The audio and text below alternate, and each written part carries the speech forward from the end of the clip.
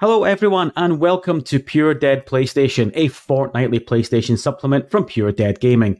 I am your host Donnie, and today we'll be taking you through the latest news, including details of Diablo 4's upcoming Season 1, changes at Naughty Dog, and at the very end, the inevitable Xbox ABK merger discussion after this week's major update. As usual though, I need some guests to do all this, and once again I've partnered with the XPN network, and not one, but two guests. Coming in hot again, returning to Pure Dead PlayStation, Mr. Baldman Gamer, aka Mr. BMG, and the man known online as I'm a Ghostbuster, but the ladies just call him Slimer. It's Ash as well. Gentlemen, thanks for both being here. How are we? Oh, fantastic, mate. Fantastic. Living you can the talk dream. Now, BMG. Oh, I can talk. I'm free. Greetings and salutations. It's Friday. We're recording on a Friday night. I'm so glad it's Friday. I've had, this week seems to have been about 25 days long. So I'm looking forward to it. Do you know what? I got my work done quickly. I've chilled out. I've had a good evening, and I'm ready to have a nice chill weekend. So it's a good start to that. I'm looking forward to it. Good. Do you have much plans? Literally, no. I could say last weekend I was at a music festival. The weekend before that, I was down in London for Money in the Bank. So it's been a hectic, non-stop couple of weeks. My kids are knackered because obviously they've had to stay out at families' houses and stuff while we've been away. So we're going to have a nice family weekend. We're going to play some board games and watch some films and just chill and relax. So I'm looking forward to it. Really looking forward to it. Good. Oh, and Mr. BMG. Oh, so I just yeah, I'm all good. Literally, just before we started, I just got in from work, jumped in the shower because I've been sat in a car all day, so I smell like a tramp's vest.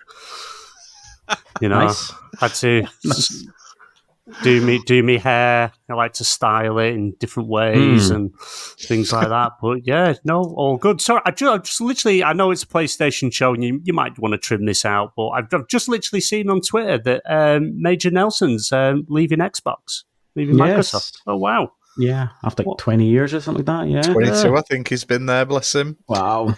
Who's going to wear the white gloves? Yeah, that's amazing. It's not an unboxing video until he pulls them out every time. Gets me excited. No. Oh, the white gloves are coming on. He's going to touch something. End of an era stuff. Yeah. That's it. Yeah. Phil's next. Have you guys joined Threads yet this week? I see obviously XPN has got their account, but are you guys on it? Have you made the switch? Not personally, because I don't use Instagram personally. I've got one. I don't think I've posted anything on it in a couple of years, but I was like, I don't need much social networking. I'm trying to trim the amount of time I use it. So I'm just sticking with an XPN one, and maybe I'll post some pictures on there and stuff with that. Or general, it might be a bit more me as well as XPN on the XPN network one, but it's quite good. It's a nice place. I've seen nothing but positivity so far. So it's a nice place. Feel free to follow us. We have 10 people. We're not big or anything, but I'll be posting stuff on there when I see fit. Good. Yeah, no. So far, to be fair, I'm actually enjoying it. It's there seems to be a lot of engagement, and it seems to be quite friendly so far. But I'm sure there was a time when Twitter was friendly as well, But this week on Twitter has been a bit of a carnage, hasn't it? So to be fair, Threads have actually been quite a good escape from all that shit. Yeah, I don't understand it. It's great. I don't understand it. I barely know how to work Twitter. And there's no way in this earth am I going to try and do another social media thing. And I feel like if I did join it, I'd feel like Mark Zuckerberg would be mentally undressing me, looking at my profile, and no, not for me. I'll stick with Twitter. I like the chaos. I like the craziness and all the slagging matches and getting death threats. A lot of people do. Yeah. Brightens my day up. Good. We're going to talk this week's news, and for the listeners, I've got good news. Well, I've got bad news first of all, in that at the end of the day, we have to talk about the merger. I'm afraid, however, The good news is I'm going to stick it right at the end. And as usual, I'm going to timestamp everything in this episode. So when you get to it and you don't want to listen, you're done. You're off the hook. So we will save that right for the end to save people going, not a fucking again. That's just life at the moment, guys, I'm afraid. Oh, but honestly, we rushed through it this week. I totally agree. It's the worst. No one needs it, but you've got to talk about it. You have to. It's horrible, isn't it? It's horrible. It's like, do you know what? It's like when you drive past a car crash and you all slow right down and you proper stick your head out the window and neb. You really shouldn't, but you really do. And that's what this ABK merger is. I hope it's done and dusted. That's all I say. Yeah.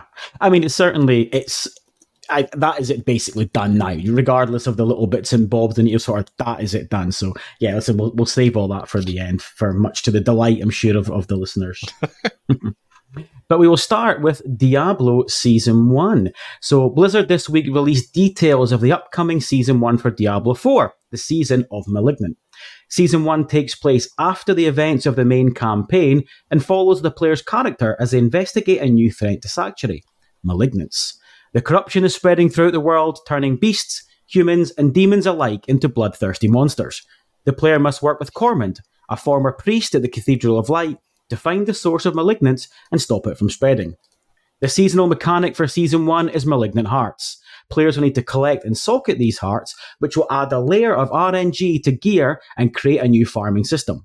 Season 1 introduces a number of new content, including a new boss, the Malignant Soul, new dungeons, known as Malignant Tunnels, filled with new enemies and bosses to help with targeted farming, new legendary gems, known as Malignant Hearts, and a new cosmetic battle pass. Season 1 of Diablo 4 is scheduled to start on July 20th. Players are reminded to log into their account from July 18th to upload their map to the Blizzard servers to be used in the season, and a timely reminder that you must create a new character for each season also. Gentlemen, I am mad on Diablo 4. Absolutely fucking loving it. I think I'm nearly 90 hours in now. My first Diablo game. I'm blown away by how good it is and how much it's gripped me. I haven't seen you guys posting about it, so I'm assuming I'm alone here. Would that be right? Is that the game where you fuck bears? No. No. Similar, but different at the same time. Oh, it's a different game. Oh, so you don't... What game are we on about here? There's a game, I saw a trailer thing, and it's you've not seen it all over like Twitter and stuff, where this guy fucks a bear. It's a game. No, what game is this? Because I don't believe. Is it Baldur's Gate? Diablo. Is that what we're on about? Oh, I thought that was Diablo. No, I mean, I can see why you got the connection, to be fair, because there are similarities to them, but yeah. We're leaving this here. When does he, sexually... Have you not seen there's a trailer? A bear. No, there's an actual trailer. Yeah. And he's literally... Shagging a bear, yeah. The bear character's a druid, you see, and he makes love to the bear. Yeah. Right. The dude lies down and the bear mounts him. Okay, I do not... well, hey. So wrong game then. Indeed. I wasn't expecting that. If people say I'm weird for playing Shower with Your Dad Simulator, and you're on about bear shagging games, I mean, what the... So that's not Diablo then. All right, fair enough. That is not Diablo at all. No. It's not a game that's kind of... I've seen it everywhere. I've seen all, it's got all these positive reviews, how awesome the game is and all that. But the whole click, click, click, move, click, click, click, click, tap, tap, tap, tap to kill something and then click to move. That's not me. It's not my kind of game.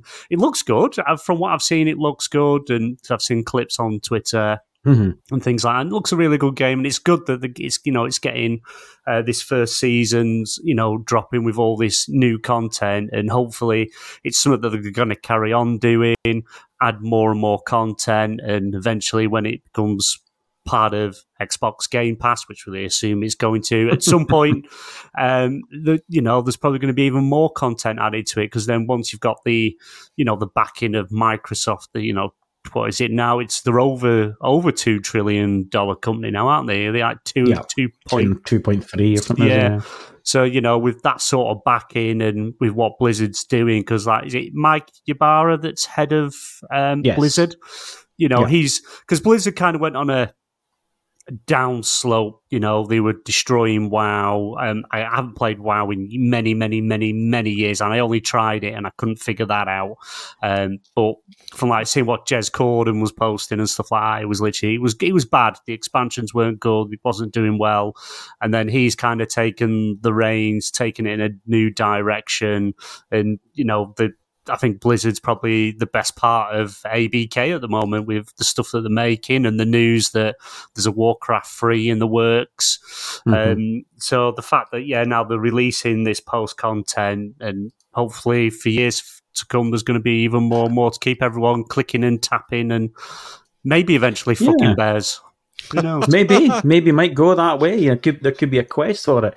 But obviously they've got a 10-year plan, as they have for Diablo games. Whether it lasts 10 years will depend on, you say, how good the content and how good the expansions is. I think the first expansion's at some point next year, which obviously will be a properly paid expansion, because obviously seasonal content technically is free. You don't have to pay for a season. What you're basically paying for is a cosmetic battle pass, so you can play any seasonal content free of charge, just as part of purchasing the game. So be interesting to see how it all plays out. Yeah, I'm quite good. That's very anti Activision Blizzard King. Yeah, how much? Yeah, how much storylines involved in the seasonal content remains to be seen. I'm assuming it's just a very long side quest, because it is just a seasonal chapter effectively. But what you're doing, obviously, you've got your sort of seasonal, almost like end game in terms of Diablo, all the sort of grinding for extra loot and things, and that's kind of where your time is spent, and that's where your money's spent on this battle pass. Should you want basically cosmetics, and because I think from memory, I think the first 25 or certainly 25 levels of the battle pass again are free, and then the other 75 are what you get for your money. Is it, how long's the season? Have they said how long the season's for? 3 months. Well, so you would assume, because if like Bungie with Destiny, it's a new season every 4 months, but they stretch the seasonal story quest, if you will, over that 4 months. So you get your battle pass. There is like the free bit that you get, which you can do up to level 100, and you can then pay for the battle pass, which then gives you, on top of that free stuff, all the other, the paid stuff behind it. Yes. You say, same sort of thing, but they stretch like the story. The story connects to the game, so each season connects to the next season, which eventually connects to the next major expansion. That's the way Destiny does it. So I wonder if they're going to sort of go that route. You're going to get seasonal content, say, for 12 months, and then you may get like a bigger paid expansion, and then another load of season stuff, and maybe do that way. I suppose that would keep it fresh and keep an audience engaged. Yeah, I'm assuming that's basically what it's going to be like as well, yeah. And hopefully and yourself, Ash, and fuck players, I experience at all. I haven't been fucking bears, I tell you that. I'm going to find you it. Send it me. I'll watch it after the show. I haven't played Diablo since it was on PC, and was that Diablo 1? I assume. Well, it could have been 1. It could have been 1 to 4. They all are, but yeah, presumably 1 or maybe even 2 if it's that. I think it was 2. I swear it was 2, because it was the fiery red skull face man, and I really enjoyed it. I used to play it quite a lot, but I haven't played it since then. I'm interested. My only reason I haven't is the cost of it. Like, it's a full price game. I'm trying to watch what I spend on games at the moment, and there's a lot of other games out right now. Yeah. I mean, we've got like the summer sales have hit on both PlayStation and Xbox today or yesterday. There's a ton of amazing games, and I'm like, for the price of Diablo, I can get like 40 other games. Do you know what I mean? It's like weighing it up. If it comes to Game Pass or it goes on sale, I'll probably pick it up. But it's one of those games that I'm not massively in a rush to play. It looks great though. Like I say, everything about it looks interesting. I'm not that bothered about starting a new character for the seasonal stuff. I get why they do it though, but I'm not in like that. I don't feel any FOMO at all for the new Diablo game, but it's a game that I know will play great, and it looks great. Like, it really looks good, and I love the trailer and everything for it. But right now, I have got so much I want to play. There's so much about to come out and is already out, so I'm just sort of playing through that before I get to it, and it gives that time to sort of come down in price, basically, to a price I don't mind paying, because there's nothing worse than paying full price for a game and then not playing it very much. Especially with it, this year is so stacked. You know, I've said this a few times. We're 6 months into this year, and if the games that are still to come out between now and Christmas, if they're as good as they should be, and there's at least half a dozen I can think of, this year will finish one of probably the best gaming years since the year 2000. And unless you happen to be very, very wealthy, you need to choose where your money goes. And the thing is, Diablo 4 is going nowhere. This is a 10-year game in theory. It's what was kind of classed as a lifer. So you can pick this up in 2 years' time and enjoy. You don't even have to play the campaign. But if you wanted to, I recommend it, because the campaign is brilliant. You don't have to feel like you have to play it now. So yeah, I wouldn't worry, mate. Get to it when you can, but I would recommend it, especially in the sale. There's no harm. If it does, I mean, Mike Ybarra's denied it's going to come to Game Pass. Listen, it's easy for him to say that. That's not your decision in 3 years' time, Mike. So he's not allowed to say it either, though. Like, they can't act on anything they want to do afterwards until it's... I mean, even though they're already talking about it behind the scenes. Of course. If they announce it closes, within a week they'll start announcing stuff. And they haven't just suddenly decided on Monday. They're not going to be like, right, by Friday we want all those games out on Game Pass, guys. Come on and stuff. It's not going to happen. But I don't think it'll be straight on Game Pass, even if they do close. It'll be a few months' time, because they want to eke that out, do you know what I mean? And get the most... They'd be mad. They'd be mad to put that on Game Pass. Same as World of Warcraft, you know. They'd be mad too, but...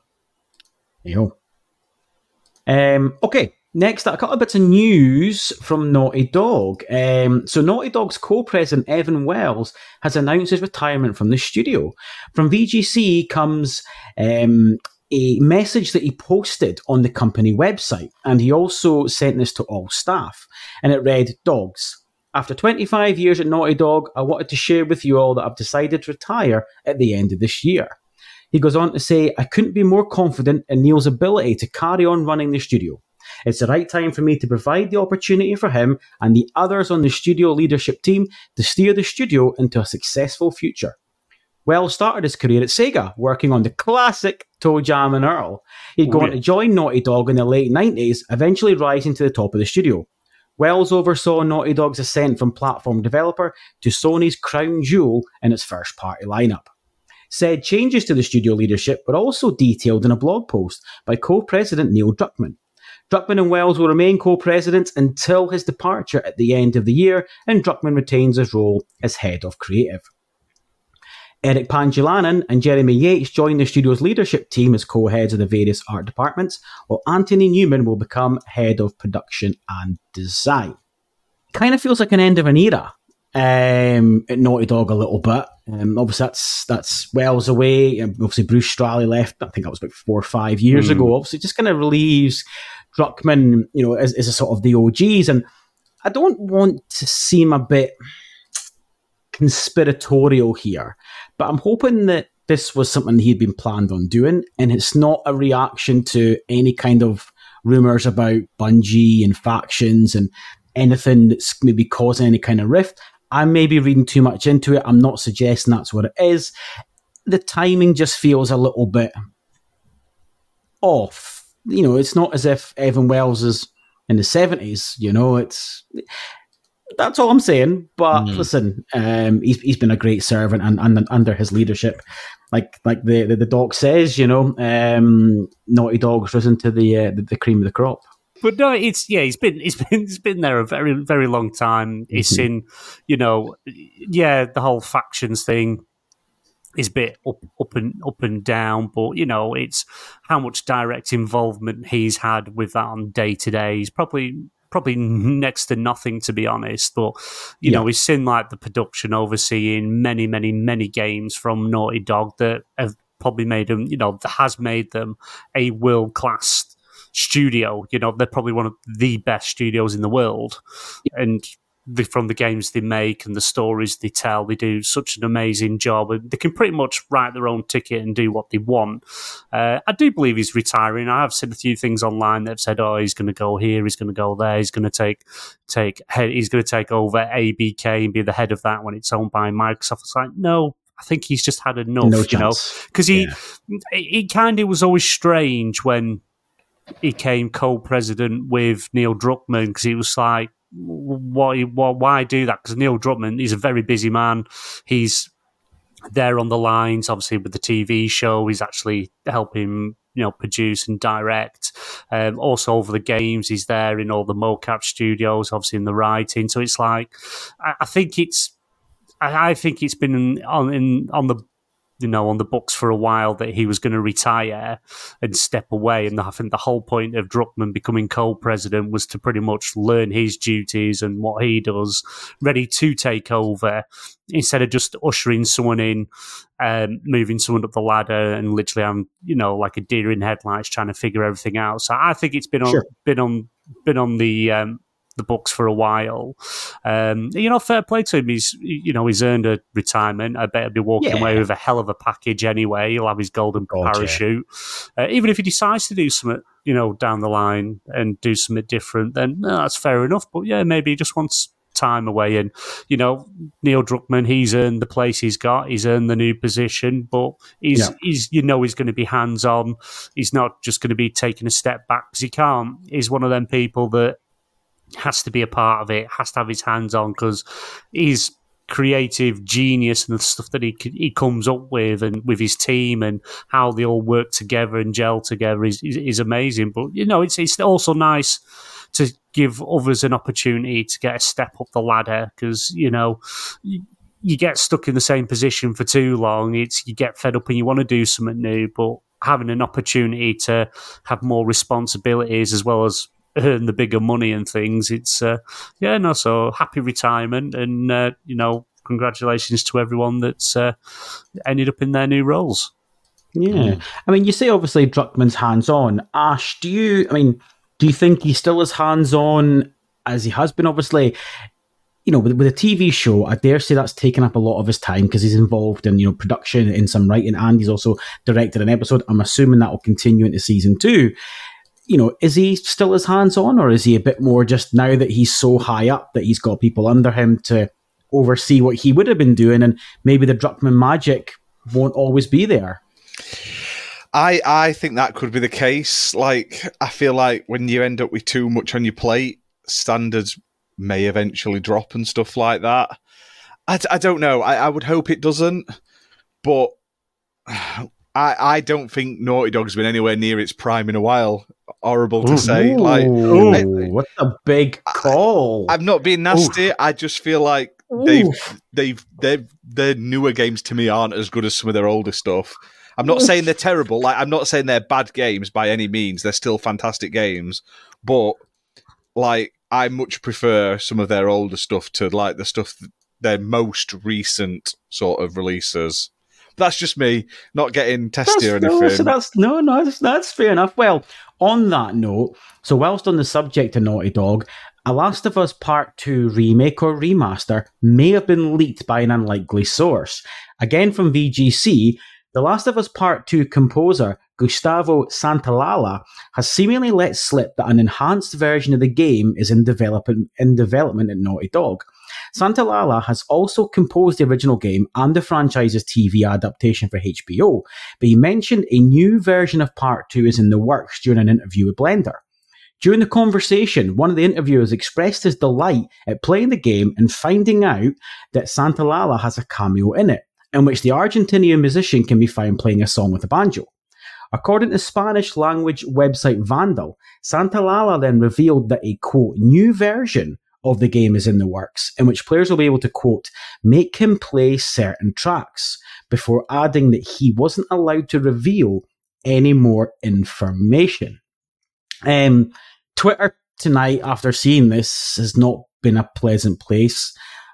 I've seen very little positivity to what isn't even a story, but it's odd if it's not vaguely true, given why would he say that? You know, he's at the forefront of, he's literally the composer. Why would he say that? Is it a bit lost in translation? He actually means a third game, or he means factions, or is this literally Last of Us Part 2 remaster remake? I'm hoping if it is the latter, it's literally just a director's cut upgrade, which is fine if that's all it is, you know, draw distances, textures, haptics, 3D audio. Yeah, of course, listen, it's Sony. They'll sell a full price version at 70 quid. They'll do an upgrade for 20, 30 quid. If it's that, I've not a problem with. You know, director's cuts into PS5 versions with, you know, Ghost of Tsushima, with Death Stranding were phenomenal. I'm happy with that. If this is genuinely some sort of 3-year remaster of a game that looks phenomenal, even on the base PS4, what the fuck? And that has been the consensus. That's a negative for me, and I agree with that. But I'm hoping that it's not as bad as what it makes out. What do you think, BMG? Well, come on, right. Jim is a futurist. He looks into the future and he knows what's going to sell consoles. Everyone, when they first announced they were doing Last of Us Part 1 remake, everyone was like, oh, what's the point? We don't need this. You remastered it. No one saw the bigger picture. There was a TV show coming out. They were getting this out in time for that coming out. And look what happened. How many more millions of consoles and the software did they sell? It sold absolutely crazy. This is just going to be the same. It's going to be Last of Us Part 2. It's going to be a remake. We need it. We deserve it. I don't care if it was a year later. We need remake of Last of Us Part 2 ready for when Season 2 drops, which is probably what's going to happen, because why would you release it beforehand? Have it ready for when Season 2 drops. And what happens? You sell millions and millions of more PS5s, but will be around about that time, because I know there's the writers and actors strike, which is on right now, so everybody has stopped working, acting, writing. So there's going to be a lot of delays going into next year. You get this game made. We're probably by then going to know what this PS5 Slim or whatever it's going to be is probably going to be coming out pretty much the same time as Season 2. Why not have Last of Us Part 2 remake coming out bundled in with a console? Makes perfect sense. It's business, it's money. It'll sell millions more consoles and millions more copies of the game. I'm all for it. Bring us more. Where's my Uncharted remakes? As a business standpoint, you're spot on. Yeah, from a business point of view and in a monetary point of view, just like Part 1. Ash, I'm in a slight disagreement with BMG on his use of the word, we need this. I firmly don't believe that we need this. Like I said, it would be welcome as a director's cut, absolutely, but I think we don't need this. What's your thoughts? Exactly the same. It doesn't need it. It does not need it. If we're getting it, it's because they just want to make some money out of us. Absolutely. The only thing, like I say, a director's cut would be fine as long as it's an upgradable director's cut, not another version of the game you have to pay full price for if you already own it. And also, if they are remastering it, and I really hope, or remaking it, why? It looks great as it is. And like I say, there are lots of Naughty Dog games that could use that remaster and love and attention and much more. Like, from a generation or 2 generations ago, we don't need The Last of Us 2 again. We need either The Last of Us 3 or we need something different. I'd rather they were spending that time making a new Uncharted game. But to me, I think it's just all about that money. And they probably sold 10 ton of Last of Us games. And what it probably is, it's probably a PC port, if anything, because it wouldn't surprise me if Last of Us 2 comes to PC. Last of Us 1 did. Maybe it's not even a new version of the game. Maybe they're just tweaking some bits, like you say, making it a director's cut, and then they can slap it out on PC as well and get all that sweet PC player money. But that would be fine. But if it's like another version of Last of Us, like a remake or a proper remaster, we don't need it. It doesn't need it. It's fine as it is. Stop taking money off people.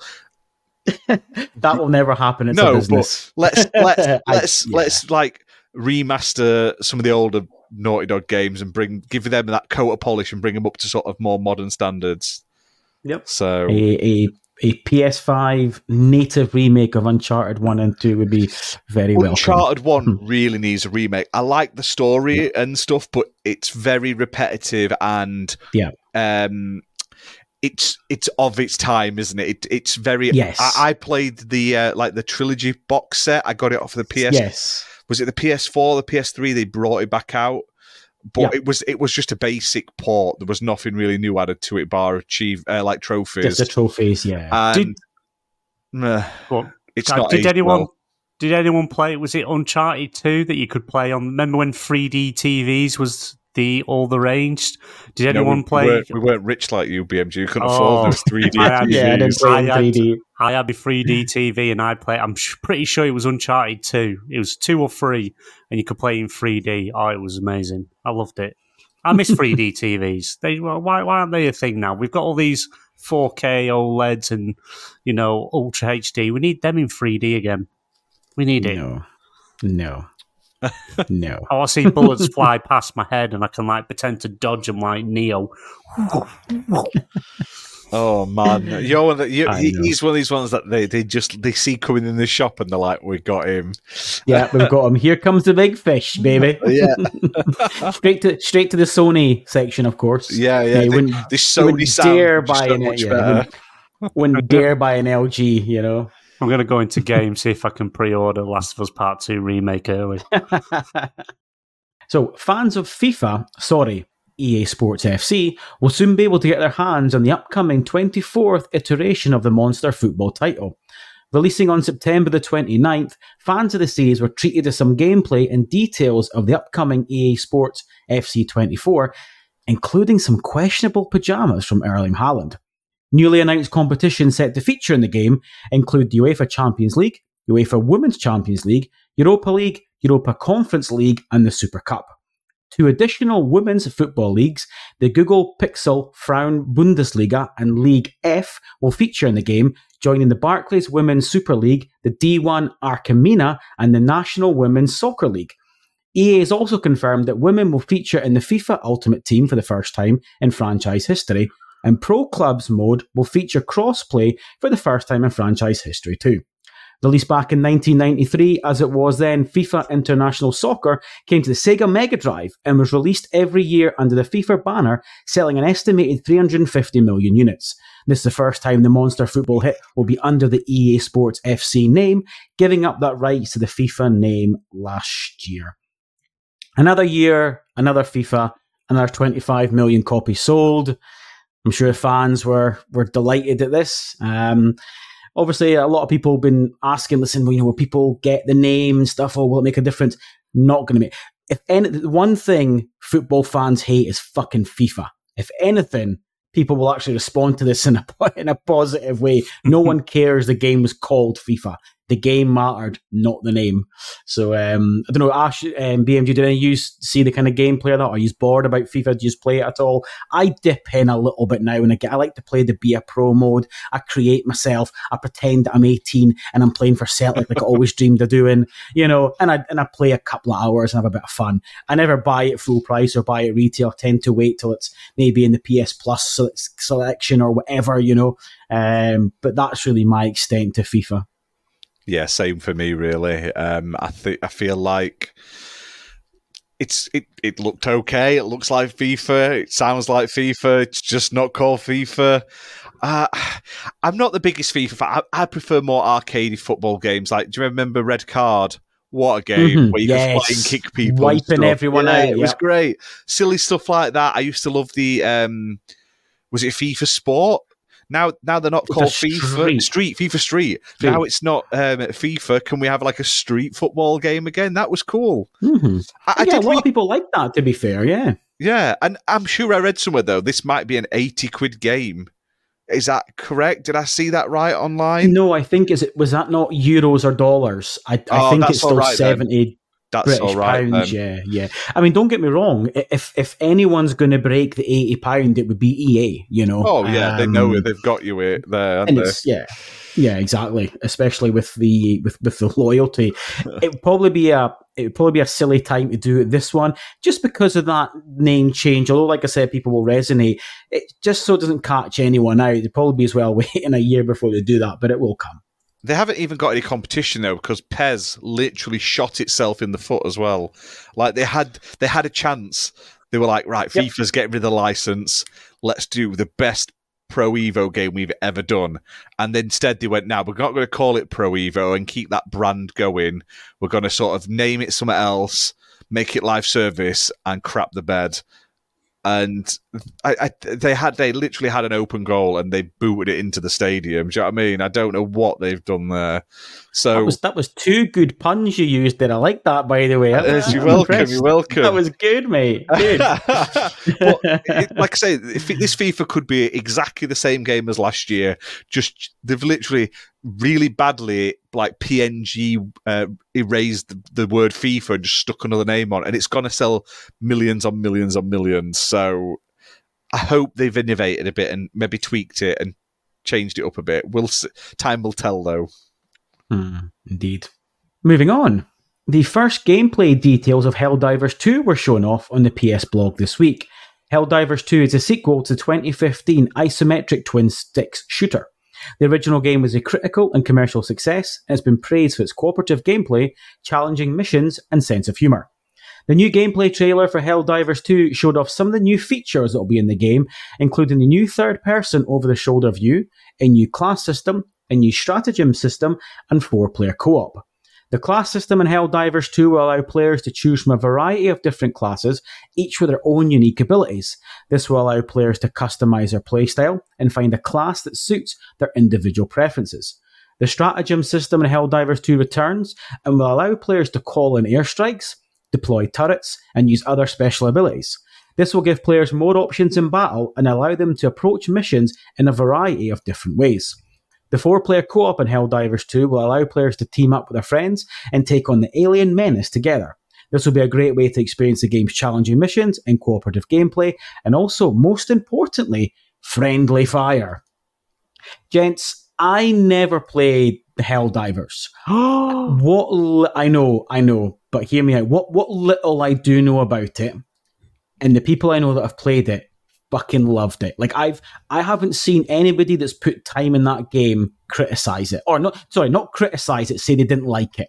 It's got this real cult following that I'm really interested in this. I think it looks great considering it's it's not AAA, it's not low budget, but it looks great. It looks really fun. I think that the gunplay looked good. That the stratagems, the different the different sort of options you can bring down, I thought looked fantastic. I think the friendly fire thing is going to be awesome. Like, I'm a bastard, right? I will annoy people because I launch grenades like fuck. So I'm going to piss off my teammates. I tell you that much. But I think this looks really good. My worry is, and Ash, I don't know about you, I feel as though, I don't mean this to be critical, it looks like a game that should be included in PS Plus, because it looks as though it's going down. This is probably one of the first Sony live service games we're going to start seeing. And for me, it should be a good way to introduce it, stick it on PS Plus. That's a big win for the service and get people on it. Would you think? Do you think that's a good idea, or do you think it's going to be a retail price game? I think it should be on PS Plus. I think it'd be a massive win, but I don't have hope that they'll do that. I think they'll be like, why are we going to pay for that when we don't need to? I feel like if it was going to be on, they would have announced it by now, like they did with some of those other indie games. What was the Chia? Wasn't it Chia? Chia, that's it. I think it should. Unless they're building the hype. They might be just building the hype. Maybe. Yeah. And maybe they'll drop it last minute to hopefully get as many pre-orders in as possible and stuff like that. That would be pretty cool.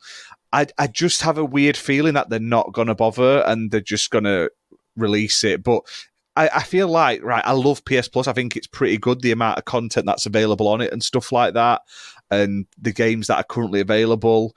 But like, I saw the edition the other day. They added loads of games, bar Twisted Metal being added. It was all games that were added to Game Pass a year and a half, 2 years ago.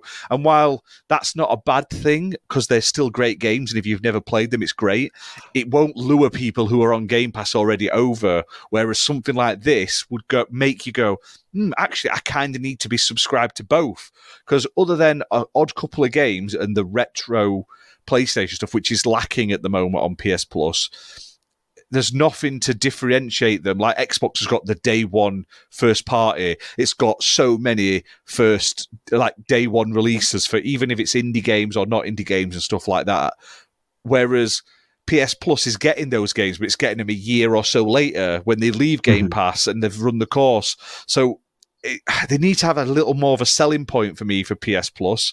Like, the service is good, but it needs something to, like, promote. And it doesn't have that. And that would be a really good addition without having to get the first-party PlayStation games on. Which is never going to happen. No, I don't think it will. Not for unless Game Pass suddenly gets massive with ABK and stuff, and they shoot up and they go, oh, crap, we need to really react to this. I think you'll still... And even then, I bet it's like 3 months down the line or 6 months. It's like, it just creeps up how close to release, but it'll never be day one for a long time. I just think PS Plus needs that little thing to tip the scales in its favour, because it's a great service at a great price as such, but having the odd cool, like, third-party game day one would be great. And this is one of those games that seems to have a lot of buzz around it and could generate a lot of interest. Do you know what I mean? Same with like Baldur's Gate would be a great one as well in that sense. Yep. And BMG? Well, I'm shocked that you haven't played the first one. The first one is amazing, and it actually dropped when it released. It did drop on PlayStation Plus before they split it all up. So it was a PlayStation Plus game, but even the following now is absolutely still. It's ongoing. It's constantly. The idea is you've got different sectors on the map. It's like this big, huge map. Different environments, and there's an alien invasion, and the idea is you've got to keep everyone's like connected around the world. You have your team of 4 and you're doing missions top down. Like, say, you walk in front of someone, they're just going to mow you down, or when you drop in, if you're walking along and someone drops in because it's drop in, drop out, they could land on your head and kill you. It's that fun, and it's literally just mowing down aliens, doing bits of missions to push the enemy back. So you've got, like, say, 7-8 stages, but everyone's working together doing missions all over the world to push them back. And at the end of the month, they give you sort of the results if you won or the aliens took over and killed you. But it's an amazing game, very addictive, and it's still, you can still play it on the PlayStation 5. I think it's currently $14.99, which is a bargain for it, and I highly recommend playing it because it's very addictive. The second one, I was drooling, absolutely drooling. It looked amazing. I got pure Starship Trooper vibes. That is the full vibes, and I cannot wait for this game. The way it looks, the way it plays, it's literally the top-down version, but from over the shoulder, and I can't wait. But it will come to the service because it's not a first-party game; it is a second party because they make games. They make games for PlayStation. But I've just got a feeling, even when this comes out, the first one's still going to be, high, still well played. Price wise, I think when Helldivers 1 dropped, obviously it was on PS Plus, and after that, I think it was $24.99. So I'd imagine this was probably going to be a $34.99 game. Yeah, I think if it is going to retail, it'll be sort of 40 and under. But I think it's such a good way to start this kind of live service future. This game, because it's not first party, because it's not AAA, just stick it on the service and just get people playing it. And I know they won't, but it just seems like a mistake, because depending on when this actually launches, looking at the games coming out between even now and the next 9 months, you need to be pretty loyal to Helldivers to decide to buy this and get into it. And I just think if it's on the PS Plus, you've got that opportunity. I think you underestimate how many people still play Helldivers today. this game, I'd wish it. I hope it comes to PS Plus day one, whether it be the essential tier or maybe it's one of their games where they could start saying for premium. Obviously, I know you get all the older games and cloud streaming, but maybe they could start introducing certain games. Not, I wouldn't say first party, but like second party games. If you've got PlayStation Plus Premium, you get access to it without paying. If you don't want to just put it on the basic one, have premium, pay that extra, then you get that game while you're subscribed to premium. But the following for this game, it's not going to struggle. It's not going to be an issue. I'm day one. I'm absolutely day one. I still play Helldivers today. Now I've not played it recently, but I every now and again I'll jump in because my friend who he plays as well, and it's just so much fun. You drop a mech in, and you're just going around in your mech, and you might have like 30 or 40 like these aliens running at you, so you just start mowing them down, and then you're still shooting, and you turn round, and your mate's there shooting others behind you, but you just spin round and end up splattering him all over the floor. And you're like, oops. It's that good. It's that good. You got to work together, plan, drop turrets, have your little drones flying around and things like that. But yeah, it's just that. Look, it's just I love Starship Troopers. The first one's amazing, brilliant, fun. The rest of them are a load of dog turd, but that's the vibe I get. And I can't wait for this game. I really, really want this game. I would sell one of my children for this game. Fabulous. Good to know. Good to know. Well, you're clearly not bored of Helldivers. Well, hopefully people out there aren't bored of the Horizon world because you're a way to get a lot more of it. Reporting from Games Radar, Guerrilla Games says the Horizon series is going to be continuing for a very long time. When Horizon Forbidden West Burning Shores DLC was released in April, fans suspected it wasn't the end of Aloy's story. In May, studio director Jan Bart van Beek confirmed that Aloy's adventures will continue. The Horizon universe will expand further than just one more game, though, Van Beek hopes, as he reveals during Develop Brighton that 16 active plans were, quote, clicking on, spanning different forms of media, not just games. We're going to be continuing Horizon for a very long time, said Van Beek. We have a lot of ambitious plans. That timeline we started in 2016 is still clicking on, and we have a lot of plans. As people probably already know, we're going to be working on a multiplayer game. Van Beek says, perhaps making reference to the Horizon MMO first rumoured in 2021. Rumours resurfaced later that year that a new report suggesting Sony had partnered with South Korean developer NC Soft to create it. Van Beek describes development on the upcoming multiplayer cooperative game as a massive shift for the studio, almost on the same level as doing the first Horizon. He elaborates that building this all out to be a multiplayer experience is a whole new challenge for the studio, adding that the team is excited about the project. Now, I love Horizon. I love the Horizon world. Zero Dawn's a tremendous game. Forbidden West is an unbelievable game. And Burning Shores was a fantastic DLC. And I want more Aloy. I want more Horizon world. I don't want 16 different types of media of Horizon. Now, don't get me wrong, it says 16. That will obviously get called down. But even then, this just seems like a lot. And I understand there's a potential anime, there's potential TV show. There'll be potentially a mobile game. Obviously, it's MMO, but it's a lot of Horizon.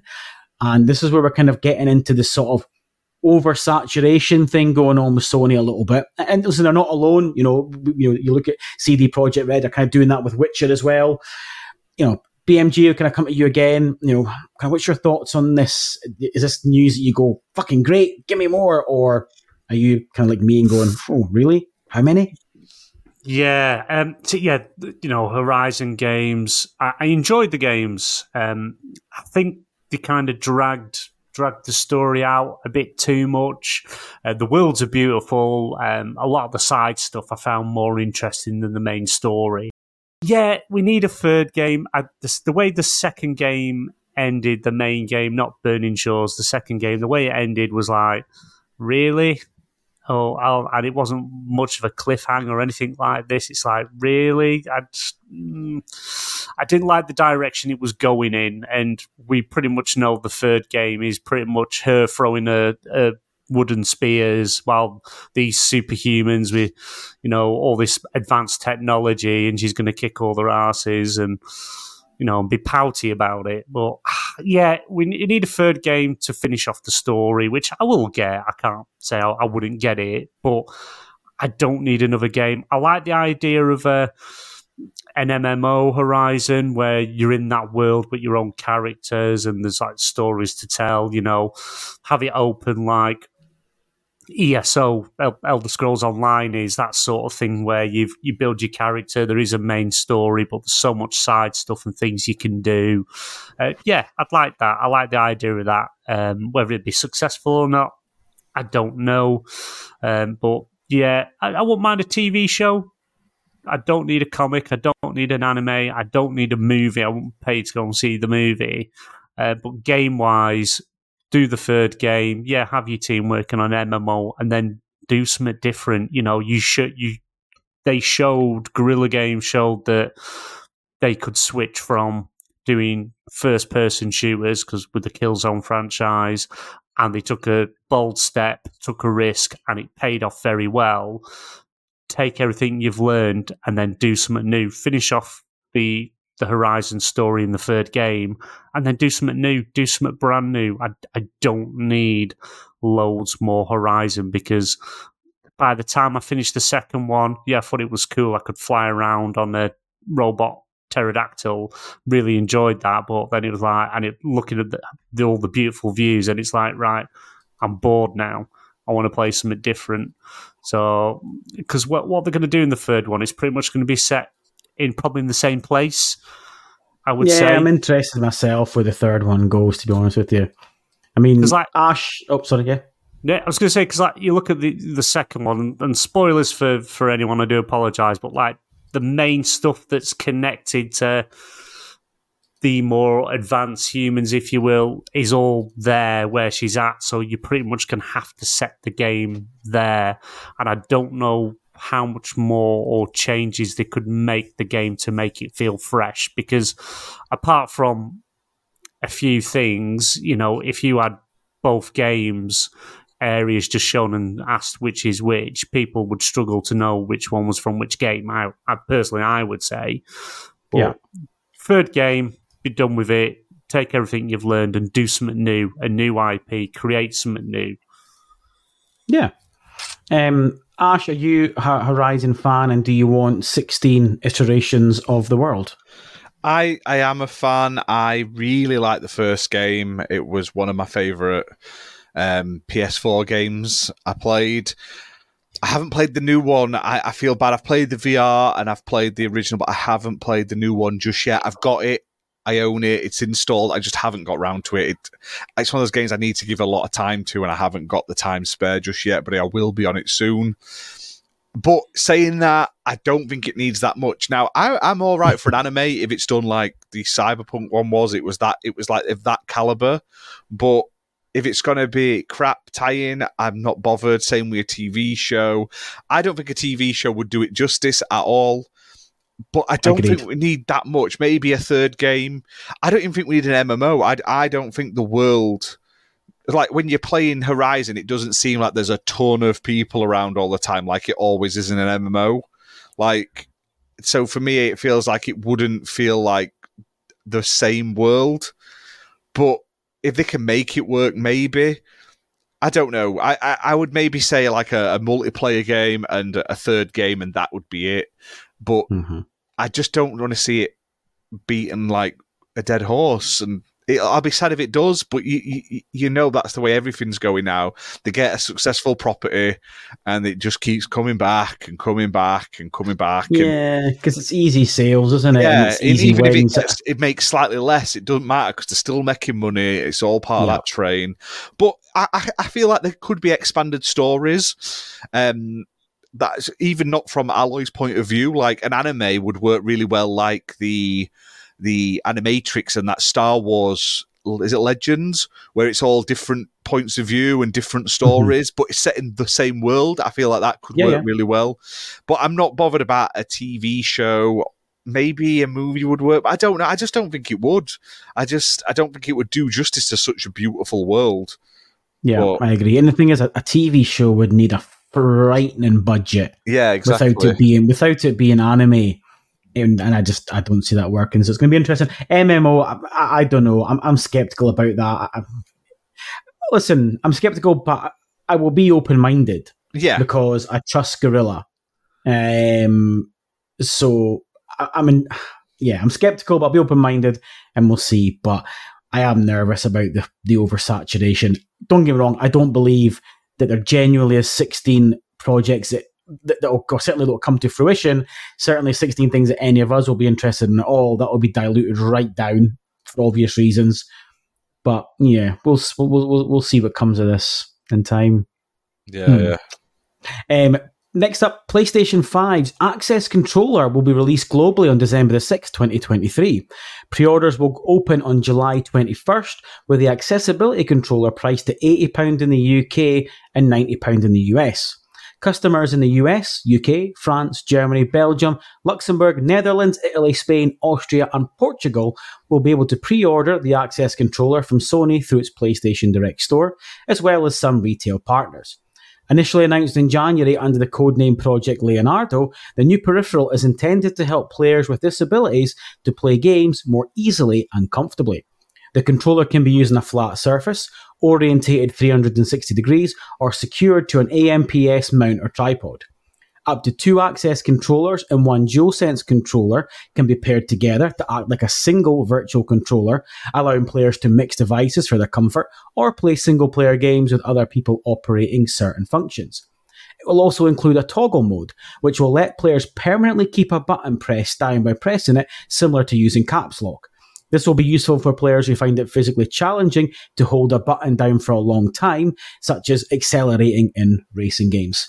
For me, guys, seeing this news, I have a family member with cerebral palsy. He hasn't got a PlayStation 5. He actually uses a Kinect. That's what he uses, which works wonders for him. But seeing this project, I thought it's from a selfish point of view, I found it amazing. And seeing what this controller can do, fucking superb. And I can see exactly how, even looking at that very, very basically, I could see how my family member could use that for sure. And I'm so chuffed with the price, 80 quid. You guys might not know this, but a lot of disabled products, they're so expensive. Mm-hmm. Even basic, you would be shocked if you knew how much it costs for, especially for disabled children to use things. It's frightening. And I get that there's R&D costs, but there's also, profiteering as well. Seeing that price, fair play to Sony. I know it's very unlike Sony, but they've done such a good thing there, and I'm really chuffed about this. And hopefully, a lot of especially children's, but not just that, but all ages get to use this, and it's a big thing. No, don't get me wrong. It's amazing. It's great that they're doing this. Should they have done it sooner? Yeah. Xbox have been doing it for a long time, and theirs can be used across multiple generation. This is obviously just for the PlayStation 5. You can't use it for the PS4, which is a shame, but it's also brilliant. The price point's amazing. You definitely, if you ever get a chance, speak to UK Dazarus. He suffered from a stroke, so he doesn't have much control. I think it is his left arm, and he plays racing games and something like this. I know he's well and truly excited for. But yeah, the more ways they can get more people to play, is amazing. And like I say, the price point of it, looks very premium. It looks expensive. So I'm wondering if it's something they're going to take a loss on, but. For goodwill, basically, yeah, pretty much. Because obviously, as we all know, PlayStation do nothing cheap. Everything's at a premium. Everything's expensive. But this price point is just a steal, if you will. It's amazing. It's going to open gaming up to a lot more people that are PlayStation fans, not Xbox fans. Which I'm really excited to see the things that people are going to do with it, how they're going to, have it all set up to be able to use. It's an amazing piece of kit by the looks of it, and I know they consulted a number of different people with different disabilities that are gamers to help put this together. One of them that I know has spoken publicly about it is Steve Saylor from Able Gamers. Oh yeah, he's actually had an input on this control himself, which is really, really good. So it's not like it's something they've just assumed what people want. They've actually gone out, done the research, brought people in with many different disabilities that are gamers to help put this thing together, and this is what they've come up with, which is amazing. And when you mention Kinect has actually made a comeback. You can now buy it for just the Kinect, the actual camera, for $279.99 if you have Sky Glass, and you can use it as part of your Sky Glass TV. And you've bought 3, haven't you? Wow. Oh, yeah. I couldn't believe it when I saw the advertisement. I'm looking at it and thinking, that's Xbox One Kinect. And I have zoomed in. I was like, it is. They've just took the Xbox sign off it, but it's just the Kinect. Get it now, $279.99. Yeah, no, thank you. Don't lie. You were all over that. Don't you lie, BMG. You've got it set up already. You were like, this is going to be like Uno on 360 all over again. We've got a couple of listener questions in, and I wasn't really interested in the first one, but I thought, you know what, I'm going to include it. We've got Jamie in, who I don't think it's Jamie from our Discord, but I like this question because he started it, "Hi Donnie." I like that. He's nice, well-mannered. He spelled Donnie wrong. I corrected it on the doc. So Jamie, take note of that. But he's put, "What do you think of the rumoured details about Rise of Ronin, and are you excited for it?" I wasn't, to be honest with you, because I'm going to level with you guys. I'm kind of bored of the whole, it's Souls-like. Everything's Souls-like. I'm just like, another Souls-like. But the snitch, who's got a pretty good batting average for leaks over the last sort of year or so, he released some information on this Discord that said that Rise of the Ronin is going to be basically a mix of Assassin's Creed, Ghost of Tsushima, and Dark Souls. And there's going to be sort of things like crafting. There's going to be lots of side quests that are similar to Ubisoft. Most importantly, for me, who's not a big Souls fan, difficulty options, things like skill and technique trees, performance and quality modes, planned romance options.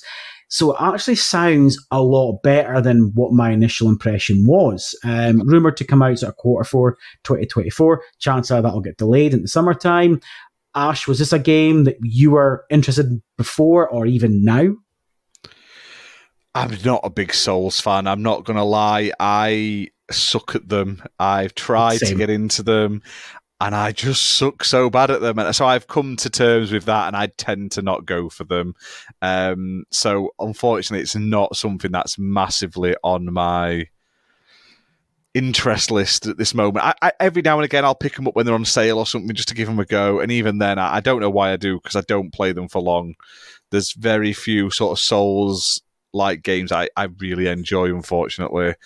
Yeah, I get why people play them, but for me, I want to go in and I want to batter things, and I want to hit things, and I want to feel like I'm a machine. And in a Souls game, you spend more time blocking and parrying and learning the patterns and stuff, and that's great. But for me, it's just not my cup of tea. I don't get that much enjoyment out of it, so I tend to just avoid them, unfortunately. So, it still looks great. I can appreciate a game for what it is, but it's not one I'm going to, I'm not getting excited for, unfortunately.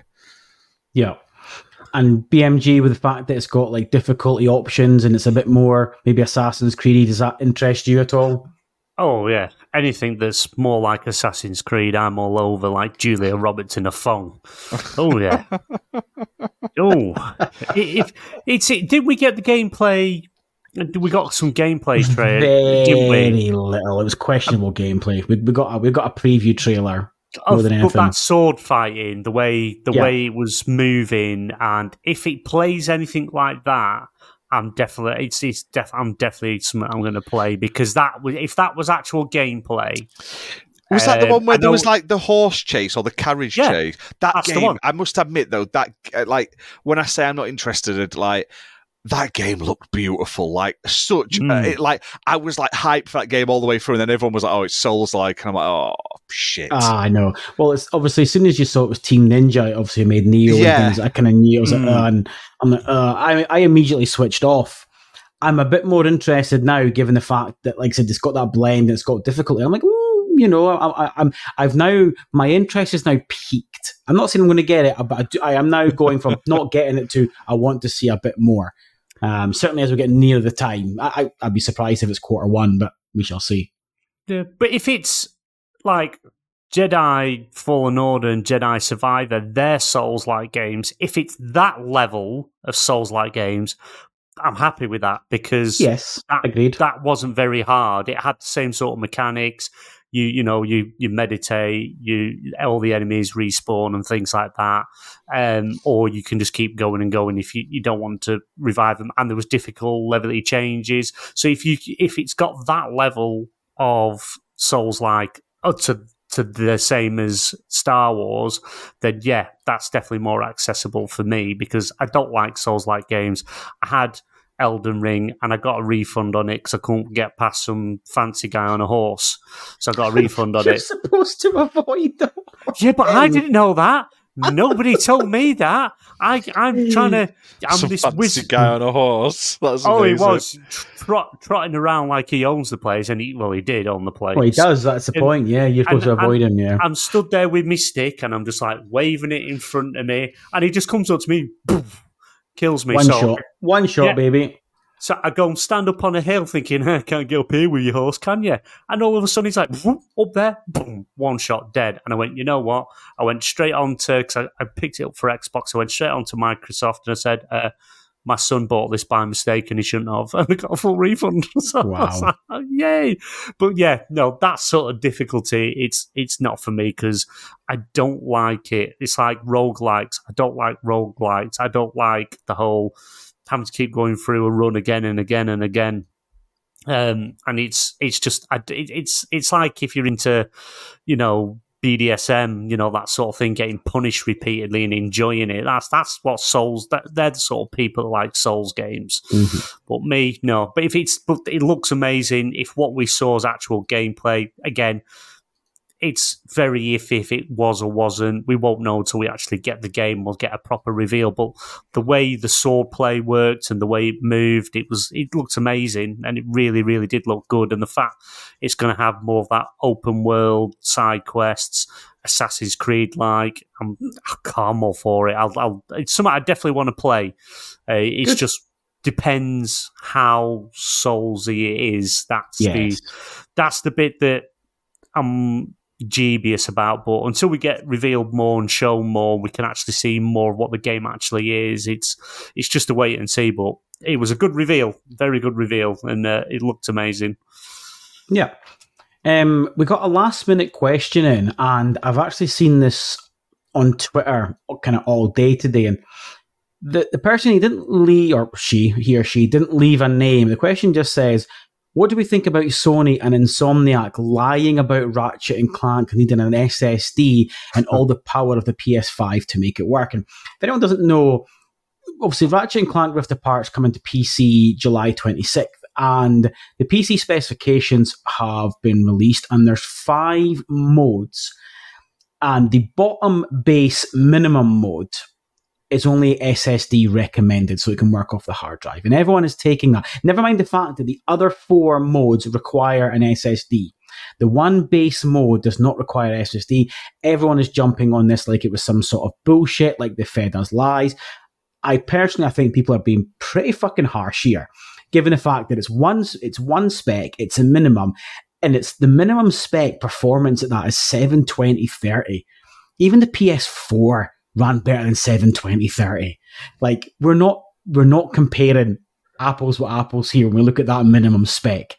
I think people are jumping on this a little bit too much. Clearly, the SSD required when 80% of those choices are SSD required.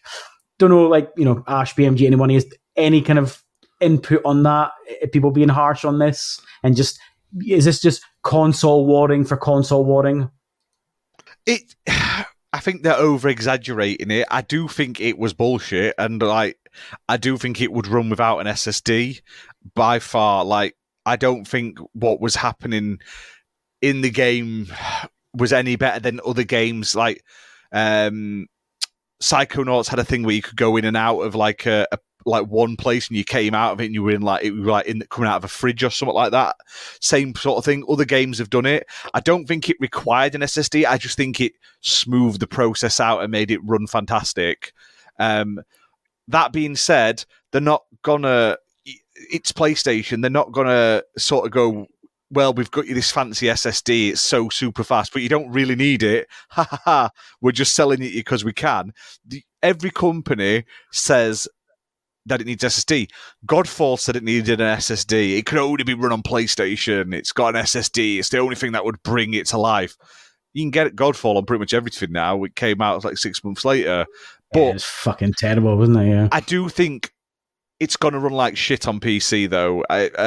Looking at how Last of Us ran, I feel like without an SSD, it will not run optimized, and it won't look great. You're saying 720p and stuff. I still don't think it desperately needs an SSD, but it's just marketing spiel. They're not going to come out with these new consoles and say, yeah, but you don't really need them. The whole point is all the advertising, all the buzz is you need this piece of plastic. Yeah. This piece of plastic is so great because it solves world hunger and also plays great games and gives you a happy ending. But they're not going to come out and go, well, you don't need to buy it. I mean, Xbox are doing that at the moment. They've decided to use that. You don't need an Xbox. Is it working? I don't think it is. That marketing thing hurts Xbox, in my opinion. You need to say your machine is the best of the best. We all know gaming PCs are better than consoles. Always will be ahead, because by the time you get a console designed and then you've got the parts made and you've processed it, there's something new out in the world of PCs that's better and quicker and cheaper. So they're always going to be behind. What they should have just said is they should have just maybe worded it slightly better and made it out like the SSD is, like they say, it's optimal. It makes it run it the optimal way we designed it. Not say it was mandatory, but I think people, like say, if it wasn't a first-party exclusive and it was a third-party game, but no one would care. We won't bat an eyelid. It's just for fanboy clout. But it's fanboy clout that does have a bit of merit behind it, in a sense. Yeah, I get it. It is the market, and it was the in buzz thing, wasn't it? Like you said, and BMG. Right, so ignore everything Ash just said, because clearly he's a Xbox fan, 3-4 injuries. But we're here for balance, mate. That's what it is. This is what really happened, and I wasn't in the room, but pretty much probably how it went. You know, Insomniac called up God Jim Ryan and said, Sir Jimmy, God of PlayStation, we should really think about how we can make more money from this game. You know, we've got everything we can out of PlayStation, but I think we should really offer it the peasants of the mouse and keyboard. We're going to have to make it so it doesn't need an SSD. It'll look shit, it'll run shit, but then it'll make people realize that you need the power of the PlayStation to really get greatness from this game. And Uncle Jim, consulted his Magic 8 Ball where he shakes it and asks it a question and got the go-ahead. It clearly needs the SSD, that lightning-fast SSD of the PlayStation 5, which you can't get anywhere else. And what they've done is they've just lowered the standards of the game, made it look crappier so it can run on these peasant machines that people have. And that's the truth of it. It's nothing Ash said that says it doesn't need it. Of course it needs it. PlayStation don't lie.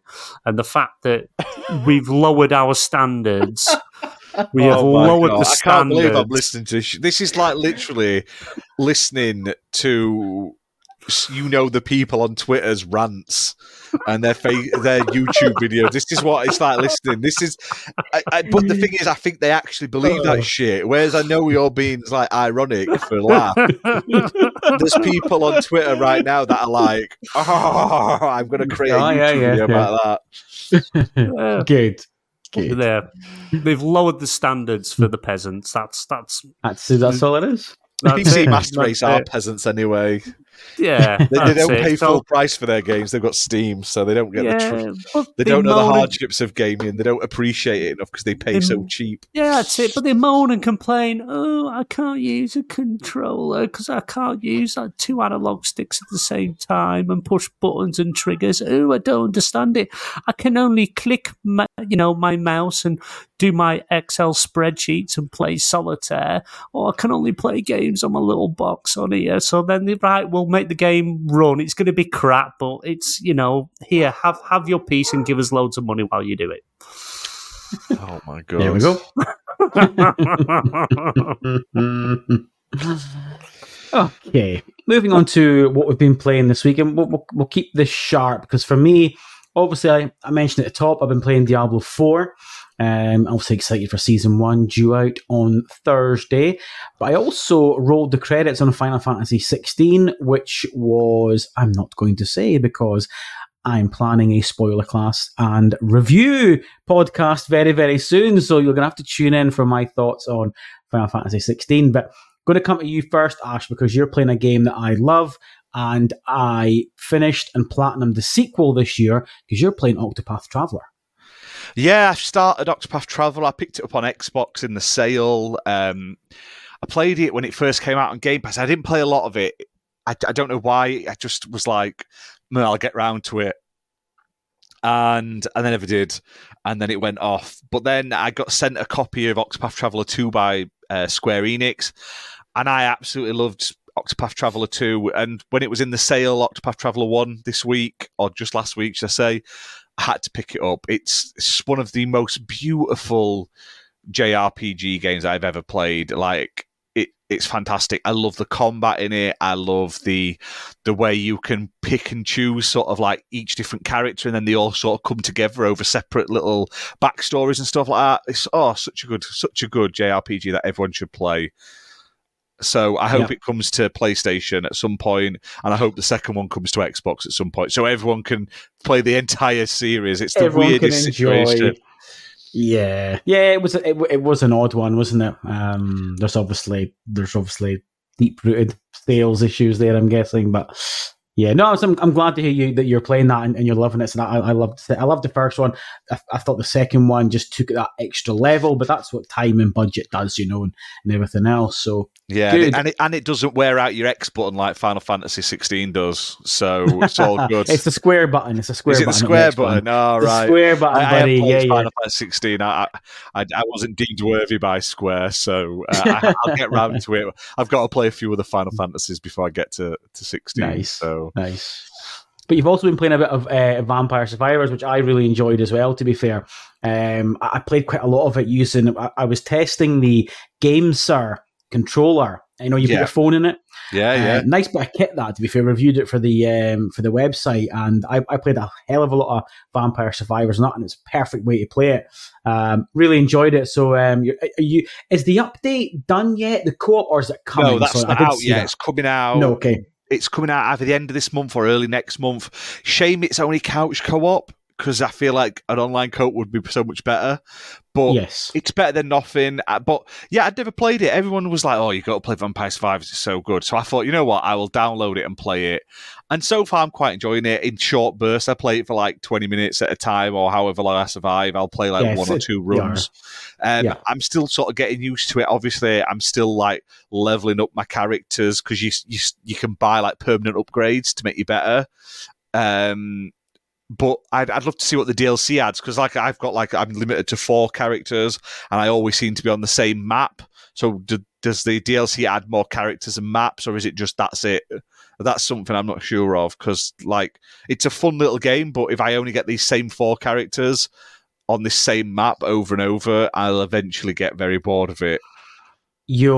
As you're doing your more runs, you'll unlock more maps, and there's about 12 characters at Oh, least. that's all right then, because I've only played about an hour of it, I'd say. Okay, yeah. Once you play quite a few hours, you'll start to unlock it. It's funny because it's one of these games that's got this real kind of dopamine hit when you're just mowing down. And do you know what? It's actually quite therapeutic. You know how, like, I'm one of these people. You know when you see like things like grass getting cut and you see the line. You know, it's quite therapeutic. Yeah. Do you know what I'm trying to describe?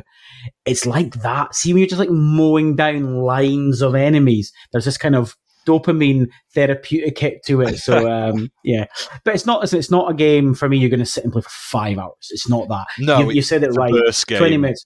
Yeah, you're limited. Each run's got a 30-minute timer, so you're limited to 30 minutes anyway. So it's a good one. You know, if you know I want to play something for an hour, well, there's 2 runs, you know, and you'll be in and out and done. Unlike Final Fantasy 16, if you've got an hour, you need to go, well, there could be a 50-minute cutscene.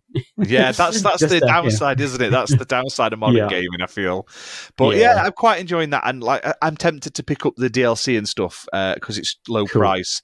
But yeah, that's quite good. I'm really, really enjoying that. So I've had quite a good week in gaming. I feel so good. And BMG, you've got a kind of list of games you're playing, but I see you're playing Witcher 3, which I started playing over Christmas again. And then I haven't gone back. I kind of got maybe sort of 2/3 the way through the main story. But unfortunately, then games just started landing in January, bang, bang, bang. And I've kind of never gone back to kind of finishing it. Although I have previously finished it. This is kind of a second playthrough. And I wanted to do the DLC, but I just ran out of time, mate. So yeah. Toss a coin to your Witcher, oh valley of plenty, oh valley of plenty, oh. Yeah, the Witcher 3, it's that song. I love that song. It's an awesome song. It's what made me want to play the game again. Well, the reason I jumped back into Witcher 3, because I remember when I originally played it, because I bought it, picked it up like dirt cheap, and I got towards the end of the game and it had got a game-breaking bug and I just couldn't... He was bugged, didn't matter what I did, even though going back, reverting to a different save, trying to go forward, I had the same problem. So I just kind of knocked it on the head. And the only reason I've gone back to The Witcher 3, because, sort of watching the new series again has kind of made me, I want to play a bit more The Witcher. And I was saying to Ash, I think Ash is in the same boat as me, I want to play Cyberpunk.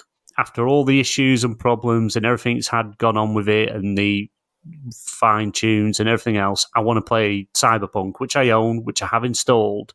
But they announced, obviously, Phantom Liberty, which is also going to change the base game.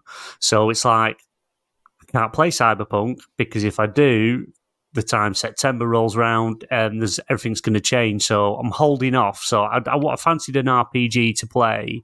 And I thought, well, jump back into The Witcher. It's got the upgrade patch now where it runs at 4K, or you can have it at 4K 30 frames, or is it 1080p 60 frames? Is it?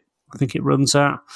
You got your choice of the performance mode or quality mode. So jump back into Witcher 3, enjoying it. It's pretty much everything I remember so far. So, I just pretty much go around being a dick and only do things for money, as witches do. So, enjoying it. But the main one is obviously Marvel Snap. The best. Still enjoying your Marvel Snap. Oh, it's just more and more updates keep coming. It's the best mobile game on the planet today. And I won Game Awards and XBN Network Awards last year. So, yeah, but I'm enjoying that. I won't bore everyone with that one, but you should be playing it. Everyone should be playing it. Forget your mouse and keyboard because you want to play Ratchet and Clank. Play Marvel Snap instead. You'll enjoy it. A bit of Star Wars Battlefront 2. It's one of them games, because I used to love the original Star Wars Battlefront games on, PlayStation 2. And they were just fun because it's not something... I know Battlefront 2's got a story mode in. I've not even touched the story mode because the story mode doesn't actually interest me. I just like joining in on big wars where you're trying to push the enemy back and take control. And, it's just so much fun. It's one of them games you can just pick up, play, have a couple of games in, and then come back to it at a later date and not forget how things work. It's just a fun game to play. GTA Online is something we decided to give it a go because it dropped on Game Pass the other day. So we thought, we thought it'd be fun to download and play it and give it a try. And me and Ash managed to get in. We was meant to play the night before, but I fell asleep. So yeah, he was like, "We're playing." I was like, "Yeah, came on." Where are you, mate? Where are you? He would just didn't even reply to me. Just mess me around, he did. I'd had me tea, sat on the couch watching Game of Thrones, and about 30 seconds later, it felt like 30 seconds later, it's like fucking 11:30, quarter to midnight, like, oh shit, better go to bed. So we managed to get about half an hour, 40 minutes in before XBL on yesterday, and it was a bit of a faff to try and get in the game together because Ash had to do like the first bit, but we were on the same map but couldn't see each other. But as soon as we got that out of the way, what a laugh that was, just flying about in my flying DeLorean and cops chasing us and thinking we were better than other people. Two of us ganged up on one guy and the guy took us both out. Absolutely destroyed us, didn't he? We were like, chase him, and we chased him, and then he was just like, boom, you're dead. Like, all right. It was humbling. Yes, it was. But we're going to play more and get better. That's it. We've got a crew as well. Everyone's welcome to join our crew, our XPN crew. To help us be better. That's it. But yeah, it's fun. It's a fun game because I think the next thing we're going to try, because Exo Primal's dropped today, didn't it? So yeah. That I want to give a try. It's installed, and I think it should be finished installed now. I forgot to set it back off last night, but I did set it off before, so that should be done, ready to go. So I want to try that out. Maybe tomorrow evening, because I've got not much working on Sunday, so probably might be a bit later on Saturday evening, but I'll be online to play. And the other game that I picked up as soon as it was announced was Blade Runner. Blade Runner was the very first PC game I actually played. When we got a PC, it was what was it? It was a Packard Bell PC, if you remember that make, Packard Bell. Yeah, we're just not that old. Remember that? Yeah, I remember. Well, yeah. Well, it was like, obviously, because you needed discs, then CDs, CD-ROMs. It was one of the packing games, and I was absolutely hooked on Blade Runner. And I love the films. The films are really good, but the obviously years has gone on. They've lost like the code because they were trying years ago. They were trying to bring Blade Runner the game back, but they couldn't find half the code. It was missing. It was lost, and then late last year, somehow, some miracle, they managed to find it, up-resed a lot of the textures and stuff, so it's like 4K, but obviously a lot of it's still pixelated because that's how it was, and it's just exactly how I remember, and it reminds me of what's that?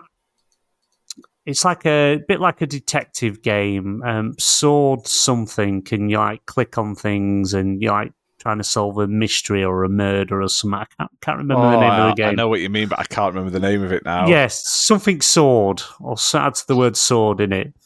But yeah, it's again one of them classic games that kind of sort of disappeared off the face of the planet because the code went missing, and then obviously somehow someone managed to find a copy, get the code, and re-release this game. And it's just something I like to just jump into now and again, just do bit by bit.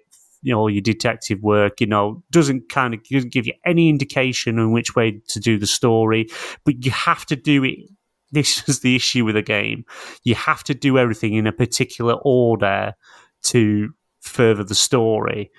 If you do something in the wrong order, you can't go any further in the story, so you have to revert back the save and redo it, which is really, really annoying. So if you got so far in the game and did something in the wrong order, you can't progress because you couldn't get the information you needed because you went about it differently, and that's it, you're screwed.